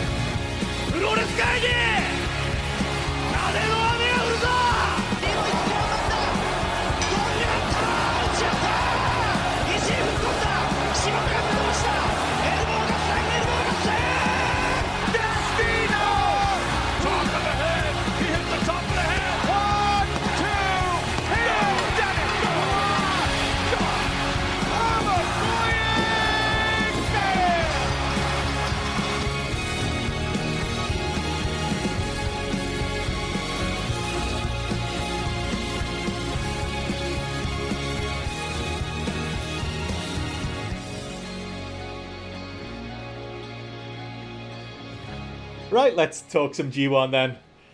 Lads, I think it's fair to say this is... we talked about G1 fatigue last week, but I think I'm past the point of fatigue now, but the end is in sight. I've got no more B block days I need to catch up on of a night after work, so I'm in a good mood.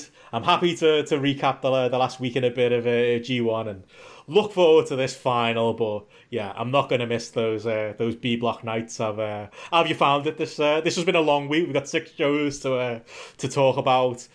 I've got to be honest, I got into a routine of either watching the A block shows live or watching the A block shows as soon as I get home from work, and then my B blocks were just piling up. That's kind of how it's been for me for the last couple of weeks. And I think that makes it worse, because then I'm watching like 2 B block shows in a night, and kind of trying to chase my tail and catch up with myself.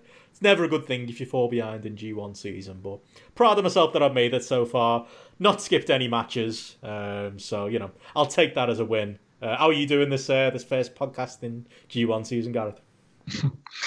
Well, I mean, I've gone from being like right on track with it all last time, where I was saying, yeah, I'm managing to watch it every day and I'm just getting through it okay. But I think I just allowed myself to have like a bit of a 1 day break kind of thing, and then I realised the flurry that was coming like right behind it. So that even just that 1 day break just like knocked me out of it. So as I was trying to get back on like track, I was like trying to watch them live where possible, and then catching up with what had gone before around it. So trying to get in a bit before, or trying to get a bit in just after the live show that I'd watched. So I eventually did kind of catch up, but I was watching things a bit like alter cock in some instances kind of thing. I was, we were watching somebody wrestle on day 13 and then watching their day 11 match after it. Like, luckily, obviously, with the Japanese commentary, it doesn't, you're not getting any spoilers or anything like that, which always helps, sort of thing. But I was saying to JP before, I don't think it's so much G1 fatigue with me, but it was just the thing I found is just, especially with these 6 shows now since we last recorded, it's like G1 snow blindness almost kind of thing, where I'm just watching B block and it's like the second match on the show, and it's just, just pick 2 random names. Any 2 wrestlers are wrestling in that second match, and I know it's going to go 10 minutes, and I know it's largely inconsequential and things. And 3 stars. Your mind does wander, doesn't it? And you kind of, I find myself like suddenly realizing that, the flow of the match has changed or something like that, and I've got no knowledge of why it's happened or something like that. It's like when you're driving to work on the M62 or something, and you suddenly realize, like, fucking hell, I'm like 20 miles down the motorway here. Like, how the hell did I get here? That whole that whole subconscious driving. I've definitely felt that's fit in with some of these earlier matches, but I mean, in the main, I think because there's obviously been a lot of good stuff that's come through, obviously in the A block particularly. I think there's certainly been stuff there to pique your interest and make you watch it again and kind of look forward to the next day. Yeah, it's like energizing, isn't it? The A block, I think it does help. It keeps you going, and that B block, like I think the benefit of the way I've been watching it, I don't know if you've been doing the same, JP, is if I leave it a couple of days, at least there's English commentary then, and I've got Kevin Kelly to wake me up. Like, and I'm not even, I'm not gonna slag it off entirely. I feel I'm not saying like it's a block full of 1-star matches, but it is just a block full of 3-star matches, and they're just not. For me personally, the wrestlers in those matches aren't the most interesting. And the good thing is, if you watch it with the English commentary, like I say, you can, if your eye wanders a bit or you kind of move off from screen, you got Kevin Kelly to pull you back into it. Whereas I do find those B block shows especially a bit of a struggle with the Japanese commentary to keep me engaged. Has your story been the same, JP, or have you been keeping on top of this right way through? I've tried my best this week to keep on top, because I did do that like the week before and watch the English language commentary just to kind of get me over that phase. And then I kind of worked out a routine. So it feels like this week I've heard more from Milano Collection AT than I have my own children, which appears to be like he has been. And like every time Gabriel Kidd wrestles, there's always like British wrestlers just get brought up, and you hear British style and things like that, and you just think, oh, all right, he's schooling them on this. And then Liger's been there this week as well, and like it's to the point I tell all the voices apart, even the lad from TV Asahi, who I have no fucking idea who he is, because they got rid of Shinpei Nagami. But yeah, overall, like this week has been a grind. But I kind of knew it was going to be a grind. So it's like getting through it. So when you mention like that B block, it's almost like there are just enormous 3 stars over the entire screen the whole way through. So I kind of know what I'm getting myself in for. And it's like you say, it's not been bad. I mean, I've got kind of many thoughts about the G1, which we'll save for when we do the kind of recap roundtable on it. But like, there is that snow blindness effect that's happening. There are days that kind of merge into each other with these. I mean, I found myself watching Goto versus Evil today, and it was just like, oh my God, this is when it feels like when it feels like homework I don't want to do, and it's Sunday night and Heartbeat's on. It's like, it's like, I've got to do this. I've got to watch this. But fuck, man, I'm not looking forward to it. All you pray is it's short. Which is, again, was saying that's where Yano's to both. Yep, that's when Yano really sort of comes into his own. And it's where like something like Yujiro versus Ibushi kind of sent me into a slight rage. I was like, we like take 5 minutes off this for fuck's sake. So just cut to the Kamigoye and let's move on. Like, because it looks like Yujiro can't even walk at this point, let alone stand up straight, which I'm not sure he's done in years either. But yeah, so I've gone straight into the A block. Yeah, this B block at times, it's been a slog. Naito matches have just seemed to have gotten longer and longer. He's picking up the Yano slack is what he's doing. It is. Evil, fucking hell. Yeah.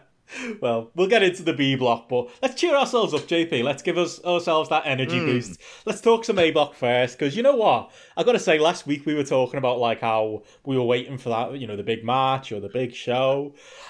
This might just be me personally, but genuinely this week I got my favourite match of the tournament and I got my favourite day of the tournament. Both from the A block, obviously, but like, yeah, I had a great time this week watching the A block. I feel like it felt like G1 season. Like that day 13, like you would struggle to find. There isn't a bad match on that show.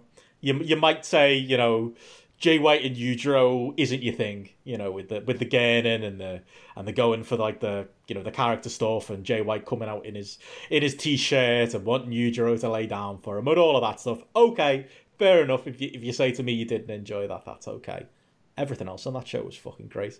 It was just wall to wall bangers, from Cobb and Ishii in Cobb's best performance of the G1 to Ospreay and Taichi, who we've used his music for the intro to this podcast. We've been singing his praises surprisingly through this G1, and that was another, great performance from him. Kota Ibushi and Minoru Suzuki killing each other was great, and Okada and Shingo in the main event. Like, for me, that show was where the G1 came alive. Yeah, completely agree with that. It was the day that felt like kind of classic G1. It was the day that when watching it, the crowd, like everything else, it just sort of felt like it was like a throwback. It really was, and you were able to completely switch off.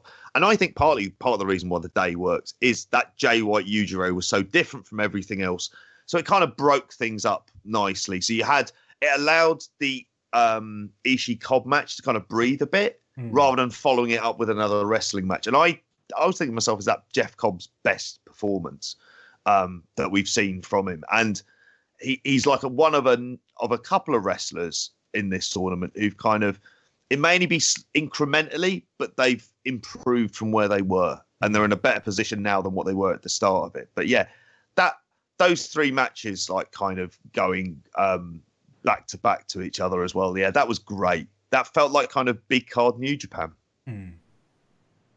Yeah, absolutely. Echo everything that you say there. That was just, we talked last week about wanting that big match, that genuine G1 match, or that big G1 day, and this one absolutely delivered. And like you say, Benno, I think every single match there, for different reasons and at the level that it needed to deliver on, did that. And I think even as as I look at the average ratings across the whole, this one like sits there from the tournament so far. Show average 3.86 rating across all the matches there. It's well clear of the second best show, day 11 on 3.62. So yeah, definitely one that's give us that little boost just as we needed it there, I think, in the tournament. And certainly as you look at something and you think, I might go back and have a look at this again as you're getting towards doing your match of the year lists, or when you're like reflecting on the tournament, you're going straight for day 13, don't you?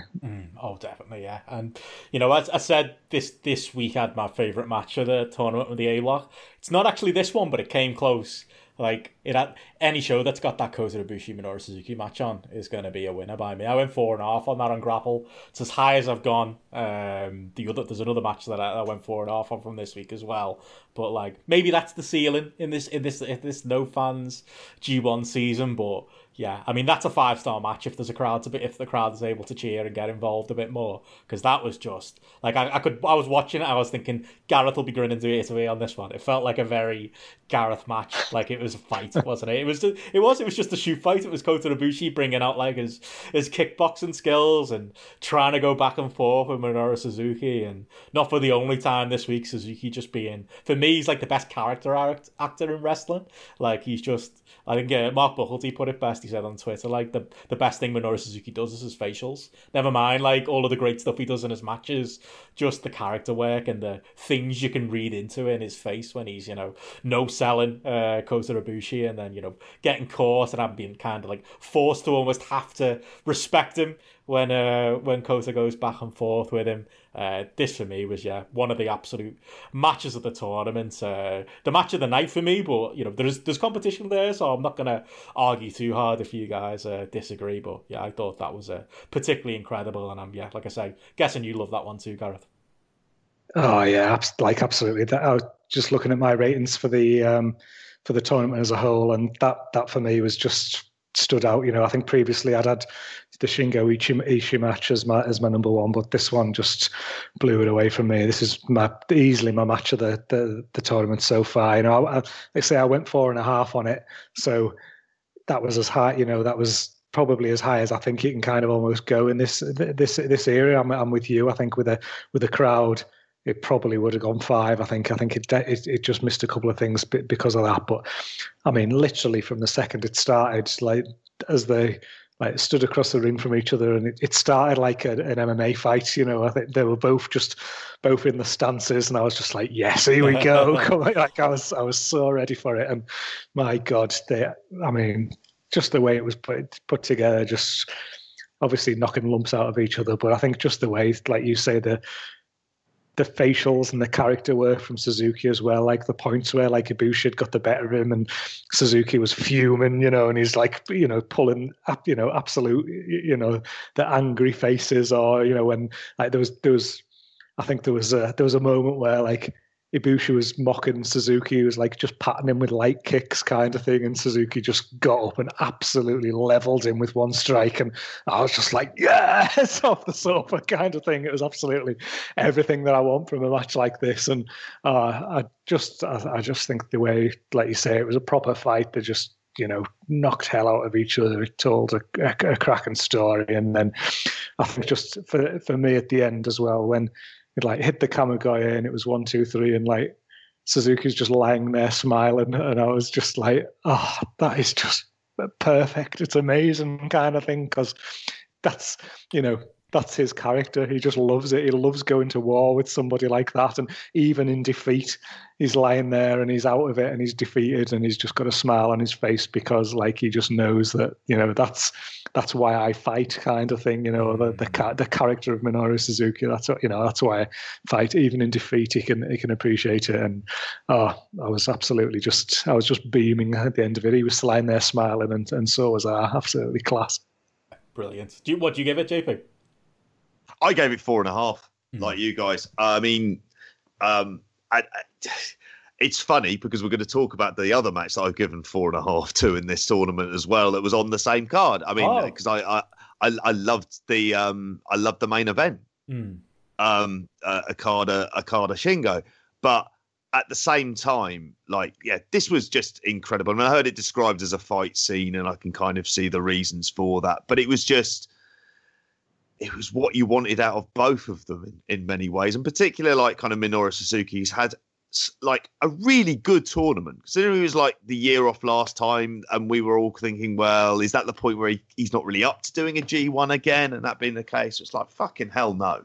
Like, he can do a G1. He knows the match that he can work, and everything else with that. I just watched this. I was captivated. I just kind of forgot about everything else that was there and just sort of threw myself into a great G1 match. And it completely delivered for me. And I agree generally on the whole, in this era, like, you've got a crowd going absolutely batshit over that. You are probably going the full 5, because that's the kind of last intangible that's missing. What I know you said you gave them both 4.5, but would you put it above Shingo Okada? Like, I gave Shingo Okada 4.25, mainly because I don't like seeing wrestlers sell for that fucking money clip. I know, like, I was hoping the story was going to be Okada realizes the move is terrible and stops using it, but I think the story's actually been, he's learned how to do it now, and dudes like Shingo have got to sell for it. Maybe that's like the subliminal thing that made me knock a 0.25 off it. But I love that too. But did you prefer that or the semi-main? I probably preferred Suzuki Ibushi, if I'm going to be honest, in terms of it just being the kind of style that I like. I think it was. I'm all in on the Okada story, and there's a couple of different readings of that I'm kind of possibly getting. I could be wrong. One, it looks like this money clip is actually a good setup for the Rainmaker, if he can do that. And like wondering whether or not... Yep. And that might be a way to go with that. Also, I mean, I don't know, I might have just read this somewhere. The idea of it being the challenge is not to use the Rainmaker. And in some bizarre way, I enjoy the fact that the crowd get deflated when he does start using the money clip, because they do get deflated, because they're kind of reacting as to how you want. So it's a question of, when does he bust out the Rainmaker? Is it going to be in the Ospreay match? Is it going to be in the final? Where is it going to be? Because that has to happen. That's the whole thing that's kind of contingent on all of this working. And hopefully some gold boots, if I can also throw that in there as well. Can you imagine when he does it, when he hits the Rainmaker, wherever he is, he's going to go off its fucking box, isn't it? Like, that's all I was thinking, like, at the end of this, because there was that element of tease again with him, holding the wrist again in that one there with Shingo, and I was just thinking, it's going to get to the point where there's somebody who is not going to be able to put away with the money clip, and then he just has to go back to it, and like, what a moment that's going to be. Can't wait. going to be huge. Like, I mean, we're jumping around a little bit, but I thought, like, day 15, I always thought he was going to do it with Ishii. I kind of thought, is he going to pull this out? Is this the moment? And now I'm like, okay, is he going to pull it out with Ospreay? You know, is he going to pull it out, you know, there? Is he going to pull it out in the final? Like you say, it's going to be such a big moment, isn't it, when he actually does it? He's a worker, Okada, isn't he, to the core? Like, this has been it's been a story he's been telling, and it's, you know, it's hurt some of us matches. I'm not gonna lie. You know, there's been matches in this tournament where, like, you know, the potential was a lot higher than what we got, but, you know, it's like the balloon thing again. He's dedicated to telling this story. And I think, to be fair, that Shingo match was an example where you can tell that story and still deliver a great match, as was the EC match as well on day 15. But yeah, and I think I've slowly come along to that story as well. But it also feels it plays into the bigger kind of storyline with Okada generally, which is what happens to him when he doesn't have the IWGP title. Or he's not involved in that picture, is he kind of doesn't know what to do with himself. And it's like he overthinks it. So it's like he's convinced himself he can't do it with the Rainmaker anymore. And we kind of saw that over the years where more people would kick out and it'd take multiple Rainmakers to win a match. And at this point thinking he needs to go to a money clip move. And I could be enormously overthinking it. But the great thing about New Japan generally when it's on fire is that's how in deep it makes you think. Because everything has a kind of meaning to it. And there may be red herrings thrown along the way. There may be stuff that we're kind of overanalyzing with it. That's kind of the reward. You're not getting that from the draft. No. You can just throw that out there, you know? It's like you're getting it. Hence why it's the first time we've mentioned it. I can't think of a more pointless kind of event, which is absolutely not worth investing anything in at all because it doesn't mean anything because they're going to appear whenever because of the lunatic. But in New Japan, you're getting into the complete micro details of characters, and it's these things that kind of add to it. And it's you see him put the money clip on first of all, and it doesn't work. And it's like the kind of everyone is thinking there's the hive mind there of going, well, he should go to the Rainmaker then. That's the thing that will actually end up winning it for him. He needs to kind of, get over the mental hump of doing it. And that's the kind of involvement I had in this match. So, yeah, it did take me by surprise. And I can understand the kind of, why even at the very end, I thought his selling of it was absolutely incredible. Ishii's, it didn't feel as convincing. That was the thing that kind of took it away for me on that match. Yeah, I can see what you mean. It just feels wrong, doesn't it? Because that was the thing, earlier in the tournament where people were kind of just stood nonplussed in it. Who was that? Was that I can't remember which match that was. Was that Taichi? Where he's kind of just stood there and looking like, what is this move? Like, what is going on? They protected Suzuki from it as well. It does feel a bit odd for a Shingo to have to sell it or an Ishii to have to sell it and make it a convincing move in a match when Ishii's throwing much bigger bombs in that match, and it just feels a little bit, from a kayfabe point of view, for it to work, feels a bit off. But yeah, I've got every confidence this story will pay off, and it'll be well worthwhile. Might as well mention that match as well. I gave that one 4.25 as well. Where did you go on the two Big Okada matches from this week, Gareth? Were you as high as JP on the Shingo match, or did you prefer the Ishii match? I gave 4.25 on the Shingo Okada match, so I just marked that down slightly from the Ibushi Suzuki one that had just come before it, and I've kind of like note to self, go back and watch it again, really, kind of thing, because I think I was on such a high as well from that Suzuki Ibushi match that was all I could think about, and then I realised I was 8 minutes deep into the Okada Shingo match, and I'd kind of. I wasn't as invested in that as I probably should have been at that point. So I'm definitely, although came out of that one feeling like I really enjoyed it. It was a fantastic match. I think as I look on the app as well on that one, the Shingo Okada currently has a 4.52 average, and it's the highest rated match of the whole tournament so far, and it's the only match of the tournament that's gone over 4.5 stars. Okay, it's 4.52, so it's just a touch over 4.5, but it's the only one that has. So I'm quite intrigued to watch it again, just with a bit fresh eyes when I'm not quite on that Ibushi Suzuki high. But it was obviously really good. But I think the Ishii match I gave a 4 to, and I felt like when I was watching that, I felt like that was closer to the feel of an Okada match, the Okada match kind of thing of any match of the tournament so far. And it kind of, I almost felt like it came across that there was an element of like a step change in Okada or something. And then, I don't know, it was like he was warmed up and he was confident in himself again, or he was going for it a bit harder or something like that because it was the end of the tournament. And I think the way like he applied that final money clip, it looked like the most convincing one that I've seen him put on and things like that as well. So I just kind of that in that match, it had a feeling of like Okada finding himself a bit more, and just almost peaking at the right time as you're going into the final day and hopefully 2 days of the tournament for him, really, sort of thing. So, but again, I thought it was a really good match. I thought it was good that, to me, it felt like Ishii worked slightly different in this one as well. Like I think he gave a good impression of somebody who, from a kayfabe point of view, has had the tournament wars have caught up with him almost, kind of thing. I think that came across, that he was run down and he's been through the mill, and he couldn't quite hang at the level maybe that he has done earlier in the tournament and things, because he's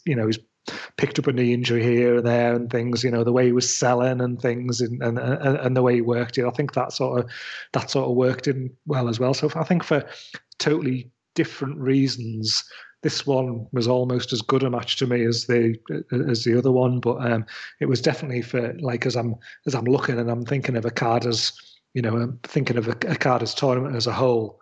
It certainly feels like a far cry for me from some of the I don't know, the Suzuki match earlier on, which wasn't it was fine, or the Taichi match, and the Cobb match and things like that, where there was a lot of sort of early to mid 3-star matches there, really, that just he was doing the job and getting the result, and move on to the next. I felt like we had the real Okada now as we get into the tournament's close.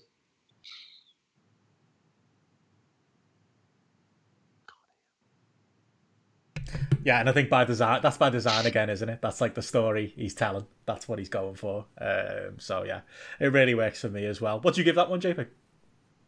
I gave that one 4 stars, but that's probably because I've kind of crammed it in.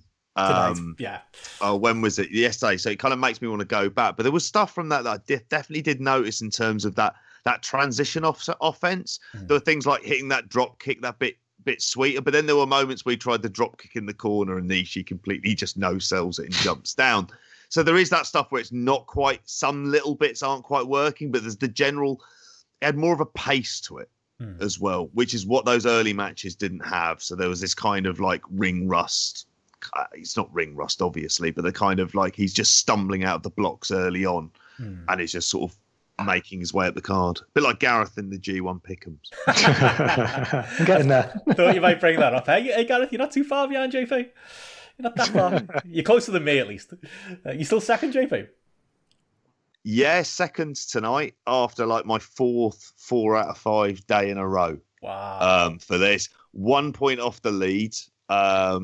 Miguel Calamari, I think his name is. Good grapple to him. It's good luck to him. Lad. Not that much luck. I've not completely lost the plot. But I think what's he gone for? He's gone for Okada Sonata. Oh, fuck. So it all kind of hinges. I don't want it to come down to the kind of how many seconds if that final comes down together, because that'll be gutting. After seeing the Republic of Ireland lose a penalty shootout this week, I could really do without that as well. Yeah, still second. Still like kind of cautious. Did find myself reacting to certain things. Like, again, Yujiro Ibushi, when they kind of tease it, I was like, fuck off. Don't you even start doing that shit. Yeah. There's a lot on the line here, JP. Yeah, there's a bit more investment there, isn't it? It's not the 15 grand G1 Pick'em that I talked about many times, by which point I don't think I'll be able to do a podcast. I'll just be sitting there. I'll be going, can I cash out? Is that all right? 500 quid at least. You're doing better than me, mate. I was going to mention it later, but yeah, in the post pick'ems, at one point this week, I was top. and now I'm like third from bottom in the C block. So yeah, I'm a couple of. It's still possible I could pull it back, but it's not looking like it's at this point. But as long as I beat the robot, I'm happy. Yeah, I was gonna say where's Rando Bot? Well, Rando Bot is second from bottom. And Mark Buckledy, who's been doing the post B block reviews, he wasn't actually listed as part of the C block, and they added him this week, and he's jumped right up to join first, which is just like he's just jumped in last minute, and he's kicked us all to the back of the queue. There's only like 2 points in it though. There's nothing there, so it's still possible. But yeah, I can't see me pulling it out at this point. And Paula Heyman, is she doing well? Paula Heyman? No, poor Vivian Murray, I think, is either bottom or second from bottom at this point. Oh, right. She could come back. She could come back. I believe in her more than I believe in myself. But like Icarus, isn't it? Flying too close to the sun, really. That's it. I mean, to be honest, a lot of my like contest wishes come down to like who I had going through to the finals. Like I was close to picking Jay White and I went with Okada, but I've got Jay White like winning all of his matches in this end period. So, you know, depending on what everyone else has got, it might still come off. But yeah, I've been hard cheering for Okada and Jay White this week. So that little bit of extra investment does help. I was going to mention that, to be fair, like if we go through like the other people like from the A block who haven't really touched on, so we've got to talk Jay White's week like that. He had basically like, again, you know, WH is going to hate this continued loving of Jay on this podcast, and we're going to be, when we do our final review on Sunday night, we're going to have Steph coming on to do a victory laugh. Whether Jay White wins or not, I think she's talked a lot of people onto this Jay White bandwagon. But talk about like 3 character matches he had this week that I enjoyed all 3 of them for different reasons. Like he had that on day 11, he had that Taichi match where like that little shot of him in the corner where when Taichi was singing along to him, and it's like Jay White's like his biggest fan. That was really entertaining. The Yujiro match, like we mentioned earlier, it wasn't really a match, but it was still, you know, it was good. I thought enjoyable character work, a nice break from a real like work rate heavy show. And that Minoru Suzuki match on day 15 was just like, we said earlier about those Minoru Suzuki facial expressions. And if anything, I did think maybe Jay got a little bit dwarfed by Minoru Suzuki in that one, just because Minoru Suzuki is such a strong character that, like, as strong a character as Jay is, like, Suzuki's been doing this for years, you know what I mean? And it was like, if anything, my eyes were drawn to Minoru Suzuki, like, throughout that match, more than they were Jay White, but he still played his part in that match, and I thought he was great as the shitbag trying to get one over on Minoru Suzuki, and Suzuki like being the genius he is, in some ways selling for him, but like never like losing that credibility that he's got, and kind of, you know, keeping himself strong as well as, you know, playing along with the, you know, the ghetto shenanigans. I still don't like in these matches. They are the couple minute period where I go back off Jay White and I'll sound like Joe from 2019, but it wasn't enough to like kill the match for me. But yeah, I really enjoyed that one. I went 3.75 on that, and I thought, while not a big work rate week, I thought Jay White had a really fun week as far as like 3 different matches compared to everything else in this A block. Yeah, I mean, that Jay White Yujiro one, I loved it. I was seeing a lot of hate on my Twitter timeline, and our friend Andy Ogden definitely wasn't a fan of that one. I think he went 0.25 on the app with that one. That one, he wasn't enjoying that one at all. Oh, but Andrew. Honestly, for a little bit of storytelling there, I just loved it. I just talk about just adding that extra element of shitbaggery to Jay White, that he's got, that Yujiro's lying down for him and he's there and he's gonna take, but in his trackies and his red trainees. He still has to do the 1 counts and pull him up and things like that, and just you know, and then end up like pissing Yujiro off, and you know, it just again that extra element to the Jay White character, that even when he's got this on a plate for him, he still has to be a massive cunt to somebody who's in his same stable, who's doing him a favor, and like then, you know, nearly getting caught out with it. You know, the way the match went from there, like I absolutely loved that. I thought it was such a good little just wrinkle plot development in this Bullet Club story where everyone's, I think you were talking there before, JP, about like the thing about New Japan making you think, and I think that's a good thing. There's so much speculation. You're looking at all these different ways that things could happen with Bullet Club, or different ways in which the factions might split and things like that. And even if it's wrong and it's bollocks kind of thing, at least it's something that you can think about and like have that depth of, look at a small element of nuance in a match and think, does it mean something? And if it doesn't, then who cares kind of thing. But then if it does, at least it's got you thinking about it, and you're actually like considering the possibilities, where, that's part of the fun to me, is that you're able to do that, as opposed to, like you're saying, with the WWE, where there's just no point thinking about it because they're not even thinking about it. So that then whatever happens is going to be random. But I just thought, just as a little plot device, that was awesome. And then likewise, Benno, just thinking about I'd said last week, as I looked across the lineup for these next 6 days, that Jay White Taichi match was one that, just from a character point of view, I was really looking forward to. And I just think, for where both of those have really turned the corner with me in my eyes in this, again, it was just another one of those where it was just a real fun watching the way their two characters acted as just the big pair of shits that they both are, and then just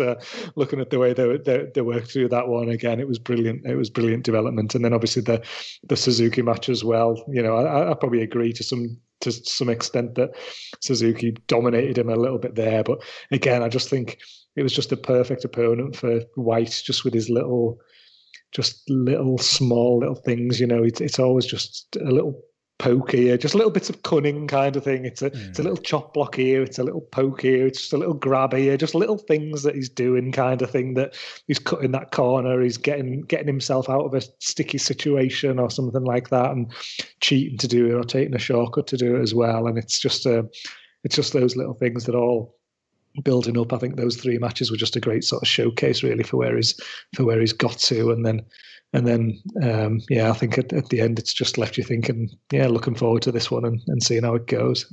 Definitely. Yeah, I would echo a lot of the thoughts on that. I mean, there's just a couple of points I kind of thought about it at the time. I think it was probably when watching the Suzuki match, saying he's done so much character work. It would suggest that really the next stage of where he's going next is going to be more character based, which doesn't, to me, suggest he's going to win the G1 necessarily. That it's the evil route. And I don't know if you saw the post match with Gedo after the Yujiro match, and he's asking Gedo, do you know anything about this? And Gedo rather unconvincingly is saying no. Yeah. And it just feels like obviously we're getting to that. But what's happened is there's been buy-in from the fans, like a kind of genuine buy-in from the fans, even to the point where they applaud the Too Sweet on the reg. And that kind of stuff suggests that it's like the crowd are enjoying him, which would then suggest, I mean, it's something that we mentioned at the very start of it. The thing that I kind of thought was going to possibly happen is him turning face. And it just feels like all of this is leading to that. Like it really is. I would say, I mean, the thing that we're kind of missing overall from Jay White, the things that to kind of truly cement him is that, well, it's 2 things really. One is that kind of almost that big career defining feud that kind of elevates him, that's worth investing in. Evil, but then it's all coming. Yeah, exactly. That's going to be the one. King of 2.5 to 3 stars himself, and fucking silence, I might add. And he's a great comparison piece. He is. Because I don't hear any fans reacting to anything he does. Nothing at all. And it feels like he doesn't know. And at times, I think we probably felt that way about Jay White. And it's like it's kind of clicked on that front. So the thing that we're waiting for, the thing that kind of elevates like the kind of like good character wrestlers who are very good in the ring, are the kind of classic series of matches, which is the next stage for Jay White to kind of, in my eyes, for me, not that it means anything, but for him to really kind of cement himself. Yeah. So it's and that was one of Joe's big complaints, wasn't it? That was like Joe's biggest thing. Like, this is New Japan, and you've got to be able to deliver on that, 4.5 to 5 star level. I argued last year that Kota Ibushi match did that for me, but maybe if we get a babyface Jay run or a lone wolf Jay run without Gedo in his corner, I feel a bit more confident he can do that. I do feel like he's put those little things between the bullshittery and the, as WH will show, evilly stroking his mustache, and there are still parts of that Jay will do. I do think he's improved, like, as far as, like, I think his offense is a little bit more dynamic, and he doesn't have those dead points in his matches. I think we're seeing the progression, and that would be at the next stage, wouldn't it? Hopefully we get, a killer match like that. It won't be with Evil, but, hopefully with someone. It's just that we always think, and I think at times it is understated about like how important the big matches are and the match quality thing is. Their golden period kick-started with great matches. Like, lest we forget, the characters and everything else, but the reason why Okada got to the level he is delivering the kind of big matches. The reason why Tanner is where he is because of the big matches, and Ibushi can deliver those big matches. So that is the high bar that you're kind of aiming for, which when we get onto B block feels like it's sadly missing. Well, before we get there, lads, we'll talk a little bit about, might as well talk Will Ospreay's week a little bit, because he's kind of pretty much out of the running at this point, but he's, they kept him strong through the tournament. Like, I completely know I'm out on an island on this one. I checked the grapple ratings and I was very disappointed, but genuinely, Ospreay Minoru Suzuki was actually my favourite match of this week. And I love those other matches we've just talked about. I went 4.5 on grapple, and I'm way above the average. And I know that. It's a taste thing, I think. 3.81 is the average for that one on grapple. I think it's me and it's Joe Lanza who was screaming from the rooftops about that match. I listened to his daily audio not long after I'd watched the match, and I wonder whether, like, how excited he was, maybe punched me up from a 4.25 to a 4.5 with that match. It does just seem to be us too. But I absolutely love that match from day 11. Like, that was, for me, was like perfection, really, as far as that kind of match goes. And I see people pick on Ospreay as far as his selling goes and him being consistent with it. And, Suzuki was working over his arm through that match, wasn't he? And I thought Ospreay did a perfect job of selling that, and even down to the finish when it's the Stormbreaker at the end. I literally saw, like, some knobhead on Twitter having a go at Ospreay's selling, and in the same breath going, oh yeah, and he didn't even hit his finisher right. And it was like, he didn't hit his finisher right because he was selling his arm. That was the whole point. Like, and I know you can maybe criticise that he still goes for springboards and stuff, but I always think he does a good job of selling it after the fact. And for me, it was another example of what I've loved about Ospreay in this tournament. I don't think his big, flashy matches have maybe given me the 4.5, 4.75 star feeling that I was hoping for out of them. But the matches where he's slotting into other people's styles have been my favourite matches of those styles in this tournament, and just something about that Suzuki match really clicked for me. It kind of felt on a level with that. Remember that AJ Styles match from 2014, was it? AJ and Minoru Suzuki, where it was a complete styles clash, pardon the pun. But it really worked. The finger match. Yeah, and it got like the Observer like match of the year that year, because it was so... I don't even think it was the best match in the G1 that year, but it was different enough that kind of it stuck out in everybody's memory at the end of the year. I kind of feel like that about this Ospreay match, and yeah, I know you guys are probably going to be particularly lower on me on it, and I've seen a couple of grapple ratings that have come in significantly lower than me, but yeah, it was a real highlight of the week for me as far as the work of the two of them in the match, and it was just one of those matches that really connected with me, and for me, my favourite Ospreay match of the tournament, and probably my favourite Suzuki match of the tournament, but, I wouldn't argue too much with people who went with the other great Suzuki matches from this week and previous weeks. Either you come anywhere near me on it. I'm guessing no one went above 4, but, it was a very Benno match, I will say. I can't remember it. Oh, no. Sounds fucking awful. G1 season, Sorry. mate. You've got G1 I was brain. checking my notes. I was like, what's this fucking match he's on about? It's like, did I see it? I know I did. So I sat through everything, including all the fucking C block matches. Oh no! Sorry, I feel like I should go back and watch it, and this might be like where snow blindness turned into fucking blizzard blindness at that stage. I just can't remember it at all. So I'm happy to go back and watch it. I've gone to my rating, which apparently I've done it on here. What'd you give it? I've gone, huh? What'd you I've give gone it? 3.5 on it. Oh no, we're a whole star apart. But I can't remember it. Does the rating happen if the match doesn't exist? Especially Oh, It's weird. It's weird though, because I'm literally the same as JP on this. I was literally going to say the same thing there, just as he spoke. Heathens. I'm struggling to remember it. And I have, I've given it 3.5 as well. I'm looking at my notes here, and the only things I've noted here are the selling by Ospreay, and when you do talk about that, Benno, and certainly at the end, when he's hit the finisher a bit clunky, and then selling just after the finisher kind of thing, that was something that I noted has been good, and I liked. The only other thing I've made here, and I can remember reading it again, is just Suzuki just working at that pace when it really sped up, and just thinking fucking hell, look how old's this guy, and he's in the middle of a tournament, and he's still hanging at that pace with Ospreay, in the prime of his life, sort of thing. But outside of that, it definitely hasn't made a dent on my consciousness, and I think 3.5 kind of tells the tale there. As I'm looking here on the app, and it's the 20th best match in the tournament based on the average rating. So I don't know. You're clearly it's it just connected.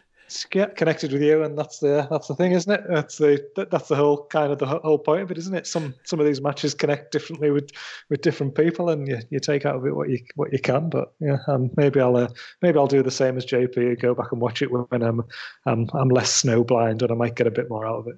There you go. Underrated little match, I would say. Didn't even go 15, but I just thought it was perfect for the 15 that it was.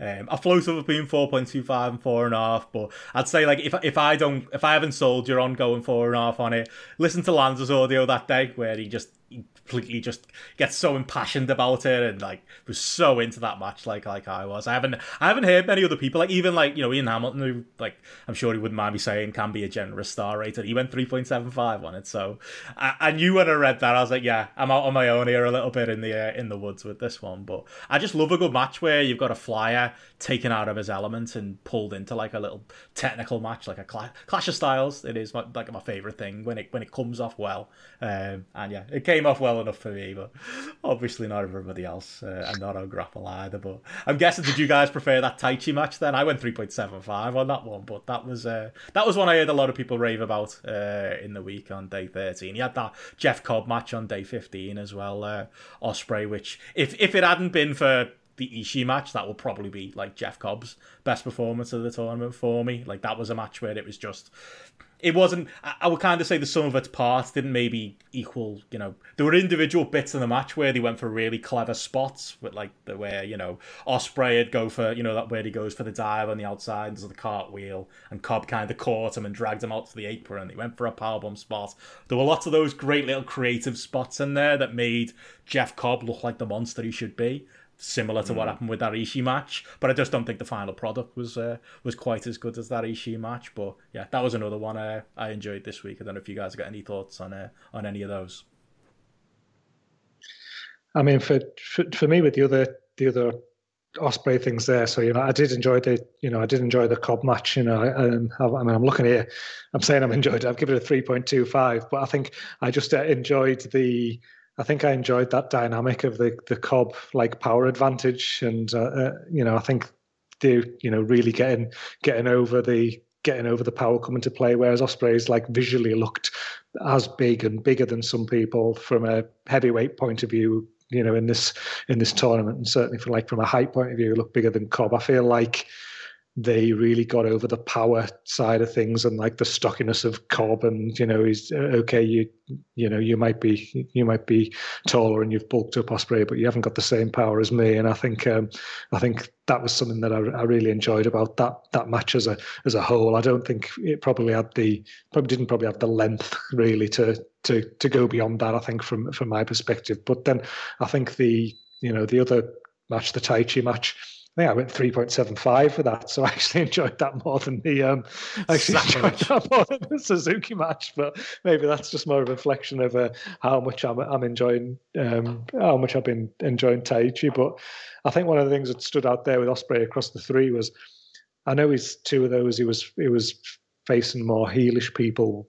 I feel like he's toned back this arrogance, heelish tendencies that he was showing earlier on in the tournament, and I was kind of expecting it to maybe come back and come out a bit more against Cobb, but unless people saw something I didn't, I don't feel like it did. And so I don't know if there's been like a bit of a change in emphasis or direction there, or maybe we're just reading a bit more into it because of feelings towards Ospreay and things at the time when you're sort of seeing him earlier in the tournament. I don't know, but it definitely felt like there was a bit of a change there. I mean, on the Cobb side of things, I think he's had, towards the end of the tournament there, I think I've enjoyed him a lot more as the tournament's come to an end. And I know he's had matches there with Ishii and he's had matches with Ospreay, and it's pretty difficult to go out and have a non-enjoyable match with Ishii and a non-enjoyable match with Ospreay. So that's in his favour. But I feel like, again, he just sort of seems to have found himself a bit. And I think this sort of strength power angle that they've been going with, and I think it was the same against Okada as well. He was on day 11. He looked really impressive. I think he was just like tossing Okada about really early on in that match as well. And I think it's almost like when he's got his own thing to do with his own particular direction about what his character is and what he's trying to achieve, I think it works better for him. Whereas I think in a lot of the earlier matches, he was trying to almost like fit in around other people and try and work to other people's styles. And it doesn't necessarily work as well. So, I think, hopefully it's like a learning experience for him as well, going through a tournament like this, that, he can maybe like find himself a bit more and hopefully take it forward and have better matches further down the line. Sure. JP, any thoughts on that or the rest of the A block? Any other cleanup you want to do on a highlights from this last week? I mean, yeah, you kind of mirror a lot of the thoughts certainly on Ospreay, and certainly your thoughts on seeing the opponents that he had over these last 3 shows, and they're all being kind of different. I mean, I loved the Taichi Ospreay match. I went 4 stars on that. Again, I can't quite think why, but there you go. It must have really just stuck with me. But it's also like kind of Taichi as well, and it's like say it's that idea of Ospreay being plugged into that scenario and having to kind of react to it. The irony being is we saw them have that match in Altrincham on the Strong Style Evolved show, and that was absolute shite. That was, and it was partly because they were both. God, yeah, I remember how disappointed I was with the fact that it was Taichi in there with Ospreay as well. I'd forgotten all about that. And they were like de facto juniors, and you were like, oh, and like Taichi's a terrible junior. It was an awful junior. Really, it sounds pretty harsh for it. Whereas, I think in terms of the other matches that you had, like I've enjoyed the match with Cobb, and I kind of mirror a lot of the thoughts of Jeff Cobb, just thinking that he's kind of, sounds really strange because he's obviously like a kind of big power wrestler, sort of ex-Olympian with all this kind of legit credibility to him, but he kind of feels soft at times. Yeah. And what's happened is just certainly over this last week, but there's just been that kind of a bit more sturdiness in his work, and it's a bit more brutal. And I think it was kind of summed up by that suplex on Ishii, where he kind of threw him across the ring. As a kind of like, I remember watching that and you kind of wake up. But I think at sometimes the issue, especially say with the Jeff Cobb Ospreay match, is it was the opening match and it was only 10 minutes and your expectations are kind of lower because of that. Whereas if it's 3rd or 4th on that card, you're going to probably react to it in a different way because you're coming straight from, the Young Lions match into that, which you've seen combinations of for the previous 14 shows by the time you've got to that point. So, there's I think I said at the very start, Cobb for me as kind of, he's progressed, he's moved up. It's incremental. He's not going to be a main eventer in New Japan. But if you plugged him into a never title feud, fine. That's kind of really where it's at. He's been given a lot more in this tournament by them. There's a real show of faith in terms of points, which suggests they've got plans for him. Of all the companies, they're the ones he's expressed the most kind of like excitement about working. And I think for them, he must be quite good to work with as well, to bring back that, we've met him at shows. He's just like a kind of quite laid back guy, isn't he, generally, which might be something that they kind of enjoy about him being there. So yeah, he's incrementally gone up. And I think we've kind of mentioned pretty much most people. I mean, someone we haven't really touched upon too much, and I would like to mention, Ishii's just been fucking awesome again. I don't know if we've gone into that enough. Shingo as well. And in terms of like, it feels very much he's sort of plugged into a kind of Ishii pattern for the tournament. And some of these patterns I'm growing quite tired of. I get why they're kind of doing it for this tournament, but next year we'll talk about this in the roundtable. There's a lot of stuff I'd like to see freshened up. But for me, Shingo has kind of plugged himself into that Ishii role. And then I was thinking to myself, well, it'd be great to have him in the B block, no? Where he'd be at least your kind of reliable to have good matches until evil turns up, obviously. And so, and it's not to say that, you know, for me, he's had that really good tournament, but at the same time, he's up against a lot of competition for a lot of the kind of big matches and moments. And that's where you want that even spread, don't you, across the two blocks. And Yujou's not been as awful as I thought he would be. Discuss.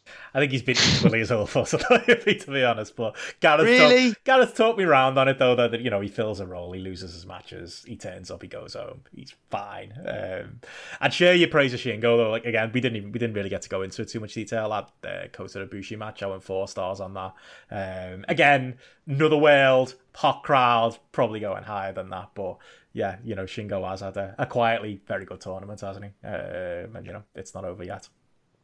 Yeah, that was the one absence that I thought there was, you know, that Shingo Ibushi match. I thought it was excellent. You know, I think it had a lot of similar qualities as the Suzuki match, you know, with, you know, big strikes but you know, there was, I don't know, a lot more motion, a lot more pace at different points, and like bigger moves as well. But I thought, you know, it was. I think one of the things I just like took out of this, and the more I thought about it, was, is there anyone who's as good a versatile wrestler as Kota Ibushi? That was kind of the way I've been left thinking this week, from having, you know, really enjoyed that Shingo match on day 11. You know, I think obviously the match against Suzuki on day 13 was really good. You know, I look at some of the other matches that he's had in the tournament and think about like how he's worked different styles and things. I think you get a lot of like wrestlers at the top end when you're looking at people who you can rely on, like, I don't know, Ishii. You know what an Ishii style match is. You know what a Shingo match is, kind of thing. Okada has obviously got his Okada match kind of thing, and you know, when he kicks into gear. But you know, this week I've just been thinking more and more about how Ibushi can lend himself to so many different styles, and no matter what the opponent is, you don't necessarily know what the match is going to be like when he's going out there. And I think it's just kind of testament to him, really, that the tournament that he's had as a whole. Because I think when you break things down and you look at, you know, he's had a 4-star match with Suzuki, 4-star match with Ishii, 4-star match with Shingo. He's got, you know, it's a 3.97 with Jay White, a 3.92 with Ospreay.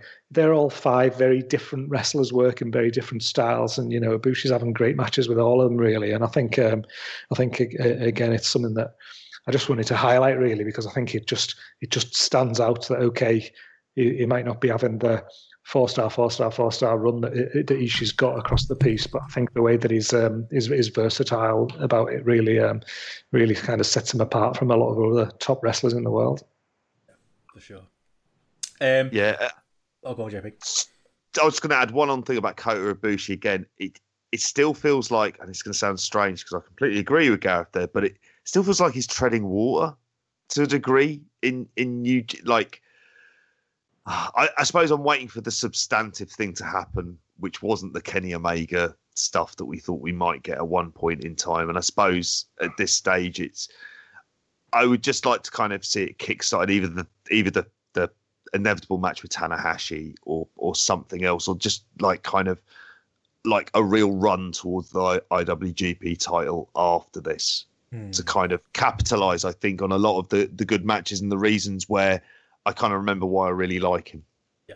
Well, it might be coming because he's in the mix. Like, as far as like this final day goes, I mean, I was just going to say, just as a very quick preview, I'm sure people will be listening to this as the A Block show starts on Friday, but the big 3 matches to keep an eye on, and they're in this order as well: Okada Ospreay, Taichi Kota Ibushi, and Ishii Jay White. There's a convoluted scenario where Ospreay can stay in the mix, but for all intents and purposes, he's pretty much out of it. But the basic scenario is Okada beats Ospreay. It looks like he's going to win the tournament. But then if Kota Ibushi beats Taichi, Kota takes over from Okada as the leader of the block.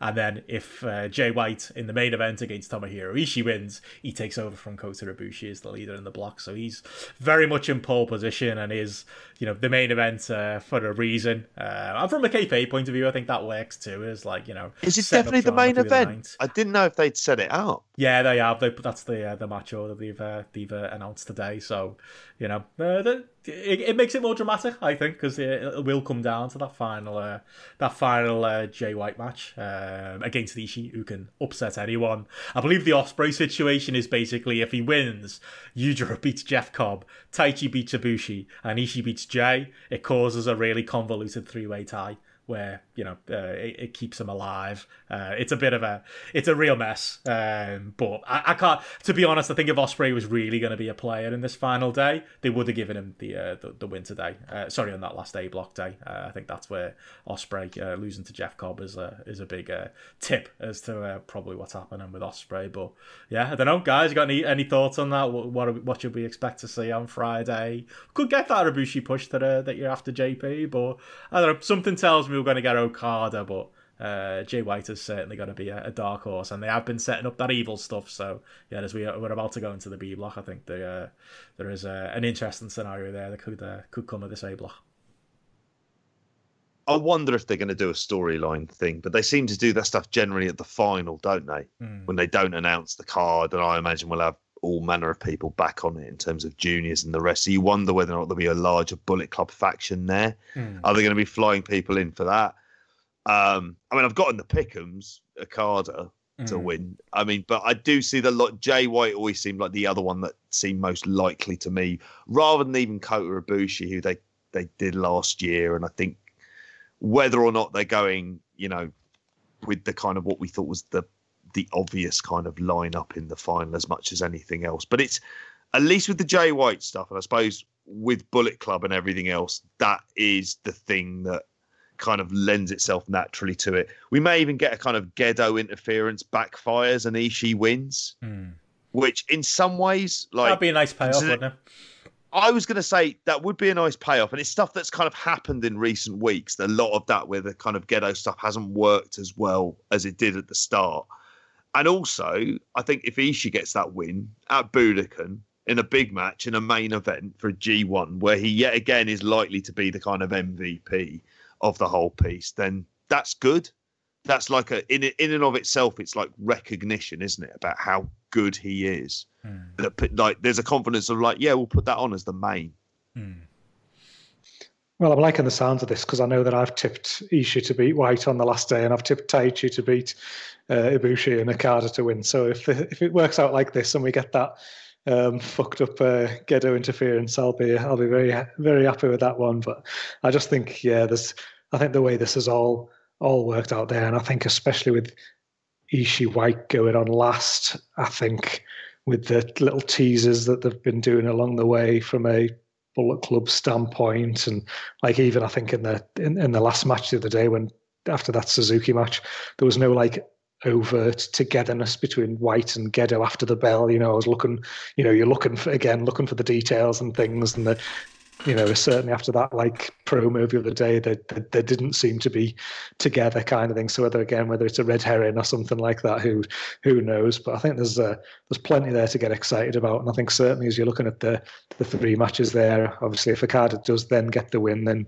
you really are looking at those last two matches, and where we've seen Taichi, his heel work and his I keep saying shitbaggery over the course of the tournament kind of thing really come to the fore. And then likewise with Jay White and the way that his character and his work has developed over the tournament there. I just think it looks like it's all built into a excellent sort of crescendo there for A block, which is fitting really considering the standard that we've seen throughout, because it's definitely been the highlight. And I think while everyone talked about B block being the story block on the sly, I think A block's ended up being the match block and the story block really, and it's it's certainly the one that's filling me with a bit more intrigue than the alternative going on the next day. Definitely. And I've booked Friday off myself to watch this thing live. I wouldn't have done it if it was a B block day. So that tells you how hyped I am for this scenario. And there's some interesting matches as well. As far as that final day goes, I think it's going to be a fun card. And yeah, it could go anyway, really. But yeah, I guess we'll see. And the pick'ems are on the line, so it's very important to us too. But yeah, I suppose we put it off long enough, lads. Should we talk about the speed block? So we have to. There's some interesting scenarios, lads, Yeah, going into it. It's LIJ versus LIJ versus LIJ. And I got told off by Sarah Grieve on BWE for saying Evil was an LIJ guy, but he's still a fucking LIJ guy to me. Yeah, this B block, lads. I mean, I'm trying to get excited about it, but when you've got a week where genuinely my joint highest rated match of the week had Yano in it. So I think that tells you everything. And again, we slagged it off earlier. I'm not saying these are 2-star matches. They're just a lot of 3-star matches and a lot of main events that don't deliver. For me personally, as far as like big G1 main events, big part of the fact that Evil's in 2 of the main events this week and Sonada's in the other one. If you're looking for your LIJ loving podcast, you're not going to be getting it from us. But yeah, I'm scared to say any highlights, lads, because I think for me, if you ask me, what's my highlight of the week in the B block? Genuinely, it's that Zack Sabre Jr. Toru Yano match. Like that was probably my favourite match this week, and that, I know there's been better work rate matches out of the B block, and there's probably people screaming at me right now who loved Tanahashi's this work this week with say Goto, or even that Sonada match from today. I've seen a lot of people rave about, but we can get into those. But I want to throw it out there. I love that Zack Sabre Yano match. That was a big match for me this week. It was one I really really enjoyed. I think Zack Sabre trying to keep it up with Yano's, to borrow a phrase. I'll go with shithousery. Yano's shithousery this week was particularly good, and getting the whole tape spot worked against him. That spot where Yano tried to tie Zack into the guardrail, and then Zack was like trapped by like a steel chair and had to kind of like turn the steel chair to a side to get back in. I thought that was great, and I thought the finish was great with Yano's medicine coming back to haunt him. It says everything, lads, that I want to talk about that first, but that was my favourite B block match of the week. I don't know about you.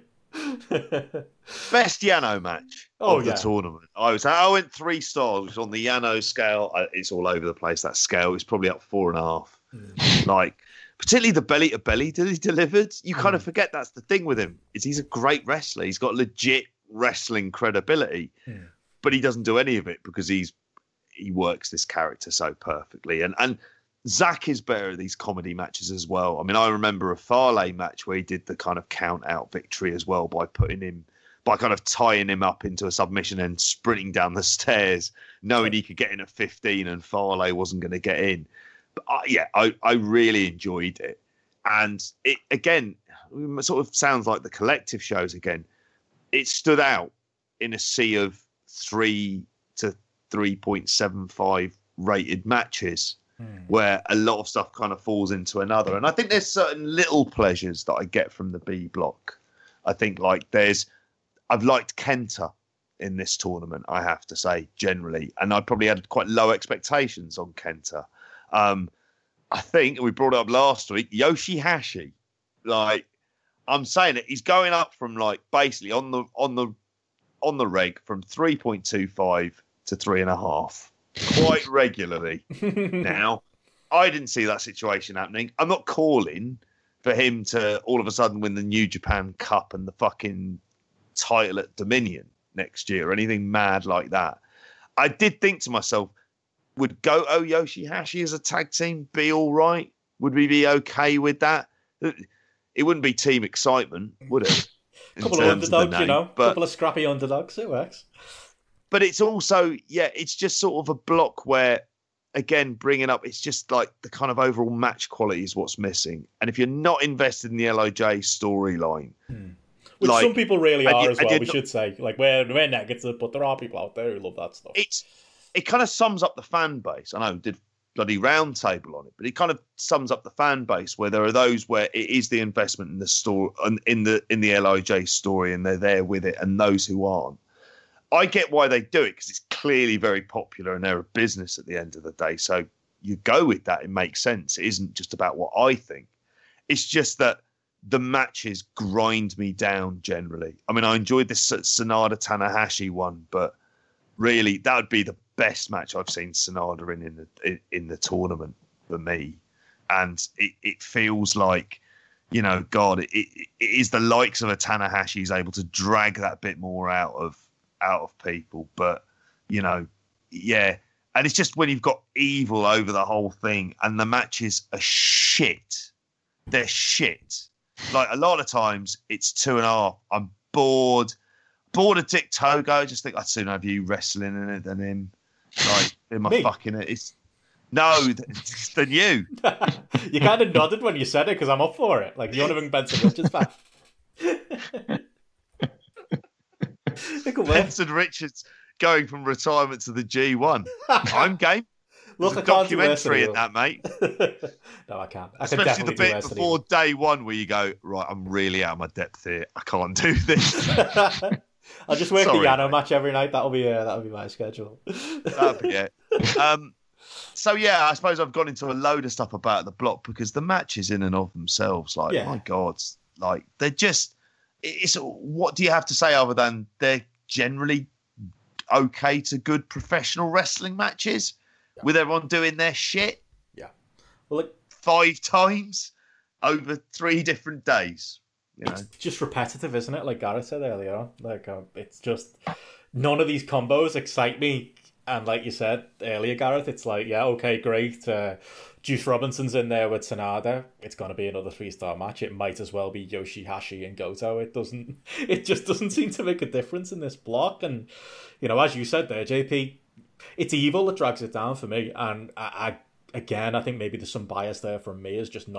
I just don't find him compelling as a human being. Like, never mind as a wrestler. He just looks dead behind the eyes, dressed up in this Bullet Club gear that doesn't suit him one bit, doing the shitty, you know, fake Gado stuff with our mate Dick to go, and it just doesn't work for me. Like, if I go through my ratings this week for Evil, I went 2.75, 2.75, and 3. Like, and he was in the main event twice. And the 3 was the match with Naito, and I don't even, you know, it was 23 minutes, and it was a gentleman's 3. Like, I was just being nice, I think, on that day, giving him 3 rather than 2.75. Yeah, it's just, this block just doesn't inspire me, and I think he's the main reason. I come out of matches thinking you don't deserve 3. Like, really don't. And that's why I give the 2.75 petty, but I like doing that. Just taking that 2.5 off him. He's earned. Now, the thing is, I've not been as down on Evil in the past. Like, there are times I've enjoyed matches from previous G1s. It's just never been consistent. Well, now it's consistent. You can give it that. It's just consistently fucking shite, I'm finding at this point. And it's not like there's this heated crowd reaction that you can latch onto as well. It seems to be happening generally in silence. It depends on who the other person is and whether or not they're able to generate some heat. But it's not like he isn't in and of himself. And it just feels, I like the music. That's where I am with him. And, you know, we've seen Naito go from someone who hasn't, you know, kind of no expression to being this incredibly charismatic wrestler. It's just when you come to Evil and Sanada, I'm thinking you're asking for lightning to strike 3 times here, aren't you? Not just fucking twice. And you're asking for 2 of those lightning strikes happen at the same time. And at times, it's hard not to look at Evil and Sanada and think, he's just bored. Yeah. He's just bored of this wrestling lark. You just think, oh, fuck this. I can't be bothered. But it's good money. Let's do it for a bit. Yeah. You know, in which case, get a job in cyber. You know. Well, I mean, to that point, I'm like scrolling down my notes here, just trying to like see if there's anything else to say. And like, I'm like Sanada versus Juice Robinson, and like the first thing I've written, Sanada's picking the sleep from his eyes before the match. What a good open kind of thing. And like literally, how bored are you that he's even like looking sleepy going into his own match, you know? And it's just like that was just so like typical. Like, I'm looking.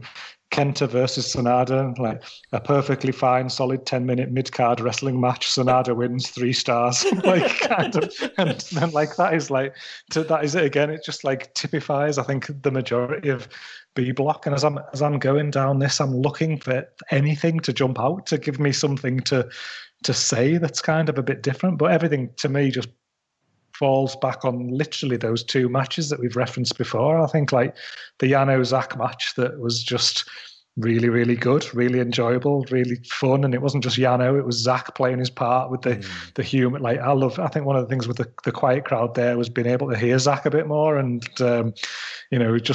it just sounded like comedy Englishman kind of thing, like when the refs tell him off for having the chair in the ring that's taped to his hand, and he's like, "Why would I do that to myself? It's ridiculous." Just like just little things like that. They were proper, like making me laugh, and like telling Yano, "I don't trust you. I'm not going to fall for that," and stuff, and just little things there that just added to it and added to the humor. But one thing obviously, I gave Sanada a hell of a slagging last week on the show. I've got a Sanada t-shirt on today just to show my support. Wow! After those 2 terrible matches I referenced there, but the Tanahashi match, I would say, like I really, really enjoyed that today. Like I gave that 4 stars, and I think it was probably the best pure match of B block. No, that tell a lie. Maybe like second best match of B block overall, possibly. I think it's it was one that Sanada actually felt a bit like motivated for, and he actually, he definitely had his working boots on today, and he definitely came with a bit more pace and a bit more fire about what he was doing. And I know he's up against Tanahashi, and Tanahashi's just the fucking best, and he can pull it out of absolutely anyone. But I think the whole match structure, start to finish, just really worked. I think the back and forth between them, the pace of everything, I think they definitely made, even though you knew that Sanada's winning, and that Tanahashi's tournament's over and things like that, there's still things I was biting on there, and they still made you believe in Tanahashi and things like that at certain points. And I think Sanada held up, and he did his part, to be fair to him, on that one. But I mean, it's a sad state of affairs when you're thinking about, we're looking at this and we're talking about, we've covered 6 days of wrestling there, and across the B block, there's literally 2 matches that are kind of jumping out for 2 very different reasons, and the rest of it is just falling into that 3-star mush of some stuff happened that was remotely entertaining at parts, forgettable in others, and kind of that's not what you want from a G1, really, is it? You should be getting 1 or 2 highlights at least every other day, kind of thing, really. You're gonna have a great time putting the graphics together. The comparisons of A block and B block for this tournament. Like, I know there's not always that huge a difference, but I really feel like it's got to show up in the numbers, because like I'm looking at the averages, and Tanahashi Sanada's close to 4 stars as an average, but there's nothing else this week that comes even close to that. I saw people who like Goto Tanahashi, 3.5, pretty much. Like it's just the detail is gonna be interesting to come through in the coming weeks. Yeah, well, I mean, you can take it. If you look at the numbers now, and obviously I'm conscious that the last 2 days there's still a lot of people catching up, and things have, numbers have still to come through. But right up to before today, you're still looking at over 100 people rating, even day 15 kind of thing there. But you look at the best shows overall, 16 shows. The top 8 are A block shows based on average rating, and the bottom 8 are B block shows, which kind of shows it. And I mean, I'll be fair, I haven't stripped Yano's matches out of those, but I think it's very, it's very reflective. There's a definite clear gulf there when it comes to the quality of shows from a match perspective. But if you look at the best matches from the tournament as a whole, like you look at the 10 best matches, 9 of the 10 best matches come from A block. There's Tanahashi Naito in there from day 2 from B block, and then there's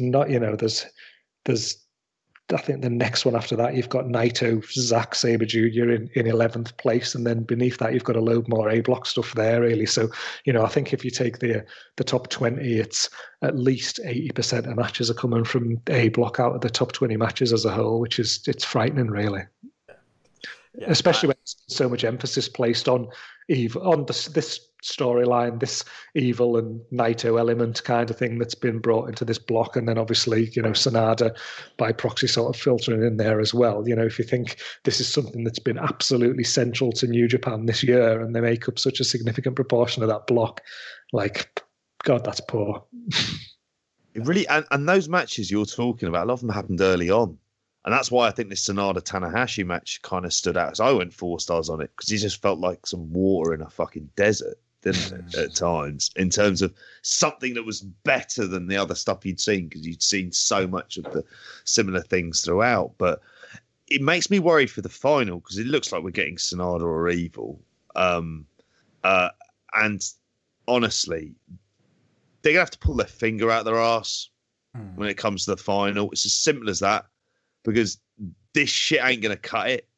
And Sanada's going to basically have to have a repeat. Or better, frankly, if he gets there against Okada than the match he had with him at the last G1, where he won with like 3-4 seconds to go, which was the best match of his career by a mile. So they decided to repeat it 5 more times in a row, where it felt like, to the point of like, I can't watch this ever again.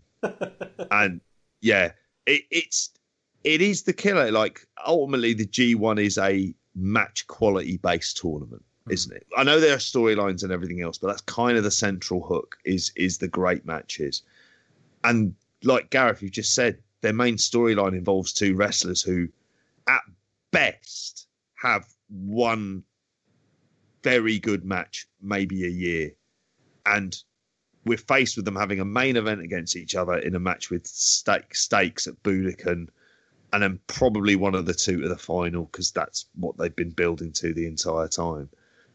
Or else we're faced with a nightmare scenario where they go to a 30-minute draw, where what I would like to do is take a leaf out of Homer Simpson's book and put on those fake glasses.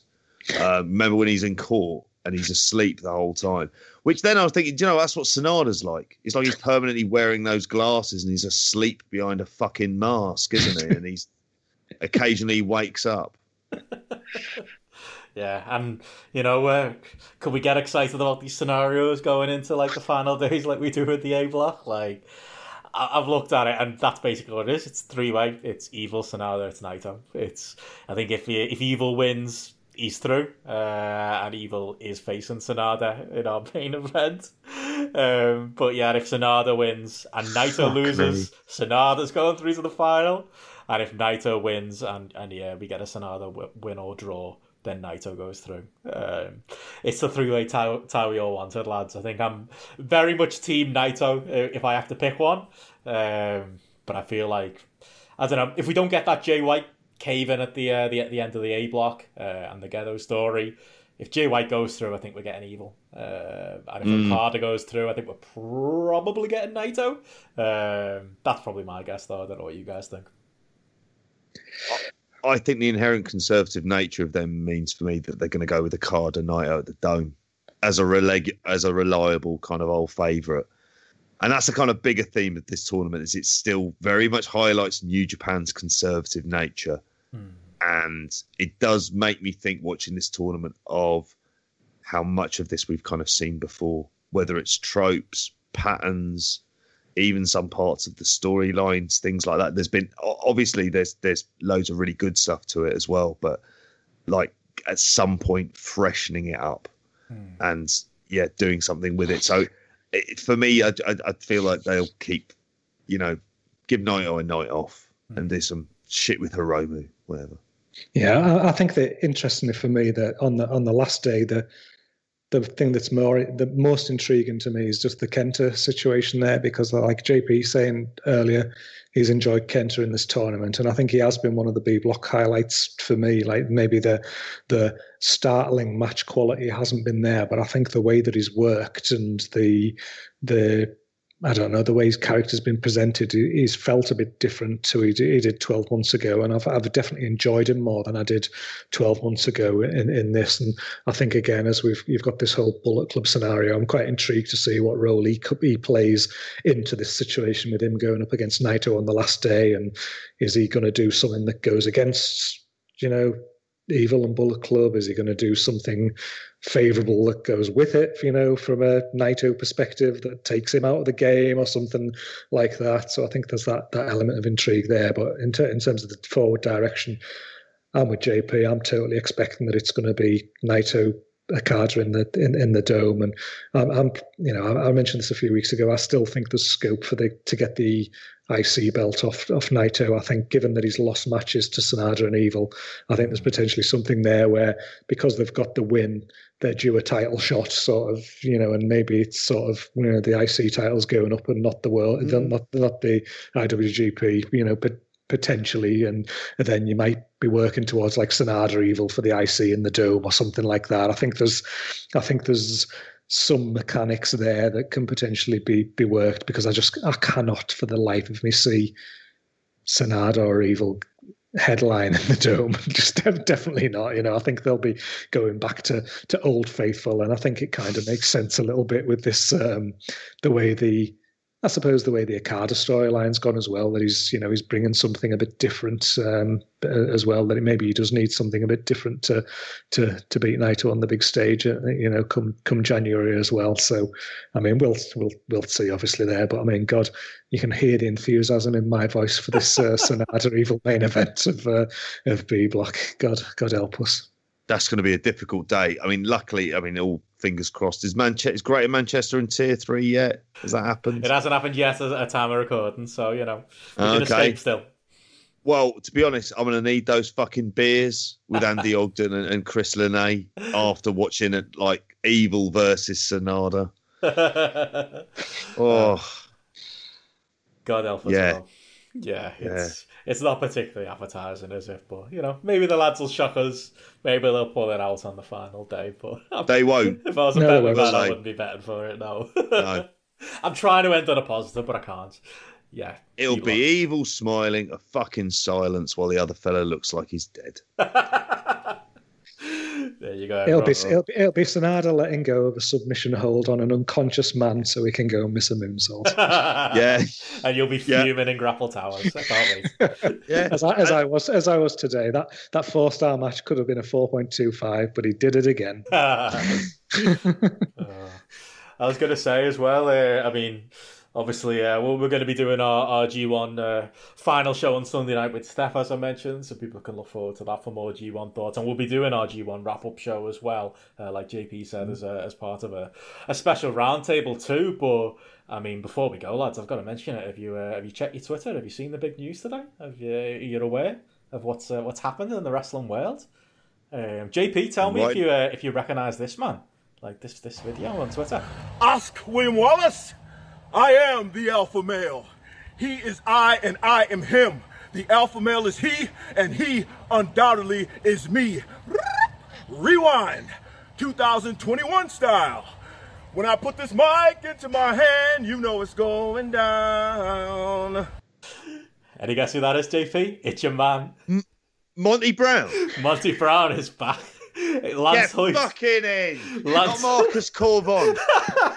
Lance Hoyt has shared this video on his Twitter 15 minutes before Dynamite, saying the one and only Monty Brown is a murder hook from the Serengeti. And Monty Brown cuts this promo, putting over Lance Hoyt, and endorsing him to be the next AEW World Champion. He's wearing like a tiger print shirt. Alan Farrell is the man who's pointed this out. He's just tagged us all in a tweet. He's looking like $1 million. Lads, if Monty Brown comes back, I feel like the business is saved. Mate, he's the hero. JP's speechless. At times like this, I'm genuinely speechless. I'm made up. I feel like Joe when he found out that time that Barry Grant was in EastEnders. Just completely lost the plot. Feels similar to that. I mean, what kind of shape are we in? Is he in Too Cold Scorpio shape? He's out once a year. Is he? Oh, no. He looks all right. He looks good. He's grown his hair out as well and the beard. He looks a little bit Mr. T, I would say. Yeah, that's all right. I don't know why he's singing. No, I feel like you want to go out to the streets of Oxford and sing, JP. You look positively delighted. Get in. If he turns up on Dynamite tonight, that'd be awesome. He won't, obviously. You need to get him in there. Do him one-off match with Cody, TNT title. 5 minutes, wild shit. Monty Brown, yeah. Completely on board with that. Lance has tagged AEW in the tweets. Let's hope Big Tone takes notice and brings it. He doesn't forget where he's from, does he? He doesn't forget. He doesn't forget where his real home. Hey, football player, you know, he's right. The asylum. Street. Oh, yeah. Point of mania. He knows where his money's made. They were them two in Abyss were the highlights of those TNA years for me. Hype for Monty Brown, Gareth. I was, you know what, when he was Marcus Corvon in WWE, like I honestly thought like he was can't miss. I thought Vince would look at him and go, ex-football player, big lad, got a bit of charisma. Instead, like considering he was not a big time, you can correct me on this guy, like a big time famous NFL player, but he made it to a Super Bowl. Like Monty Brown's a name. Like that was one of the ones where it's like, and you changed that guy's name and you just made him a random dude on ECW. And I know he disappeared into the wilderness because I think he was looking after like his brother's kids or something like that, wasn't he? But felt can't he became a personal trainer or something. I think that was the story, yeah. But there was money there to be made. Maybe he felt like a genuine star in TNA, didn't he? And he didn't feel like a star when he went to WWE. I think that changed definitely.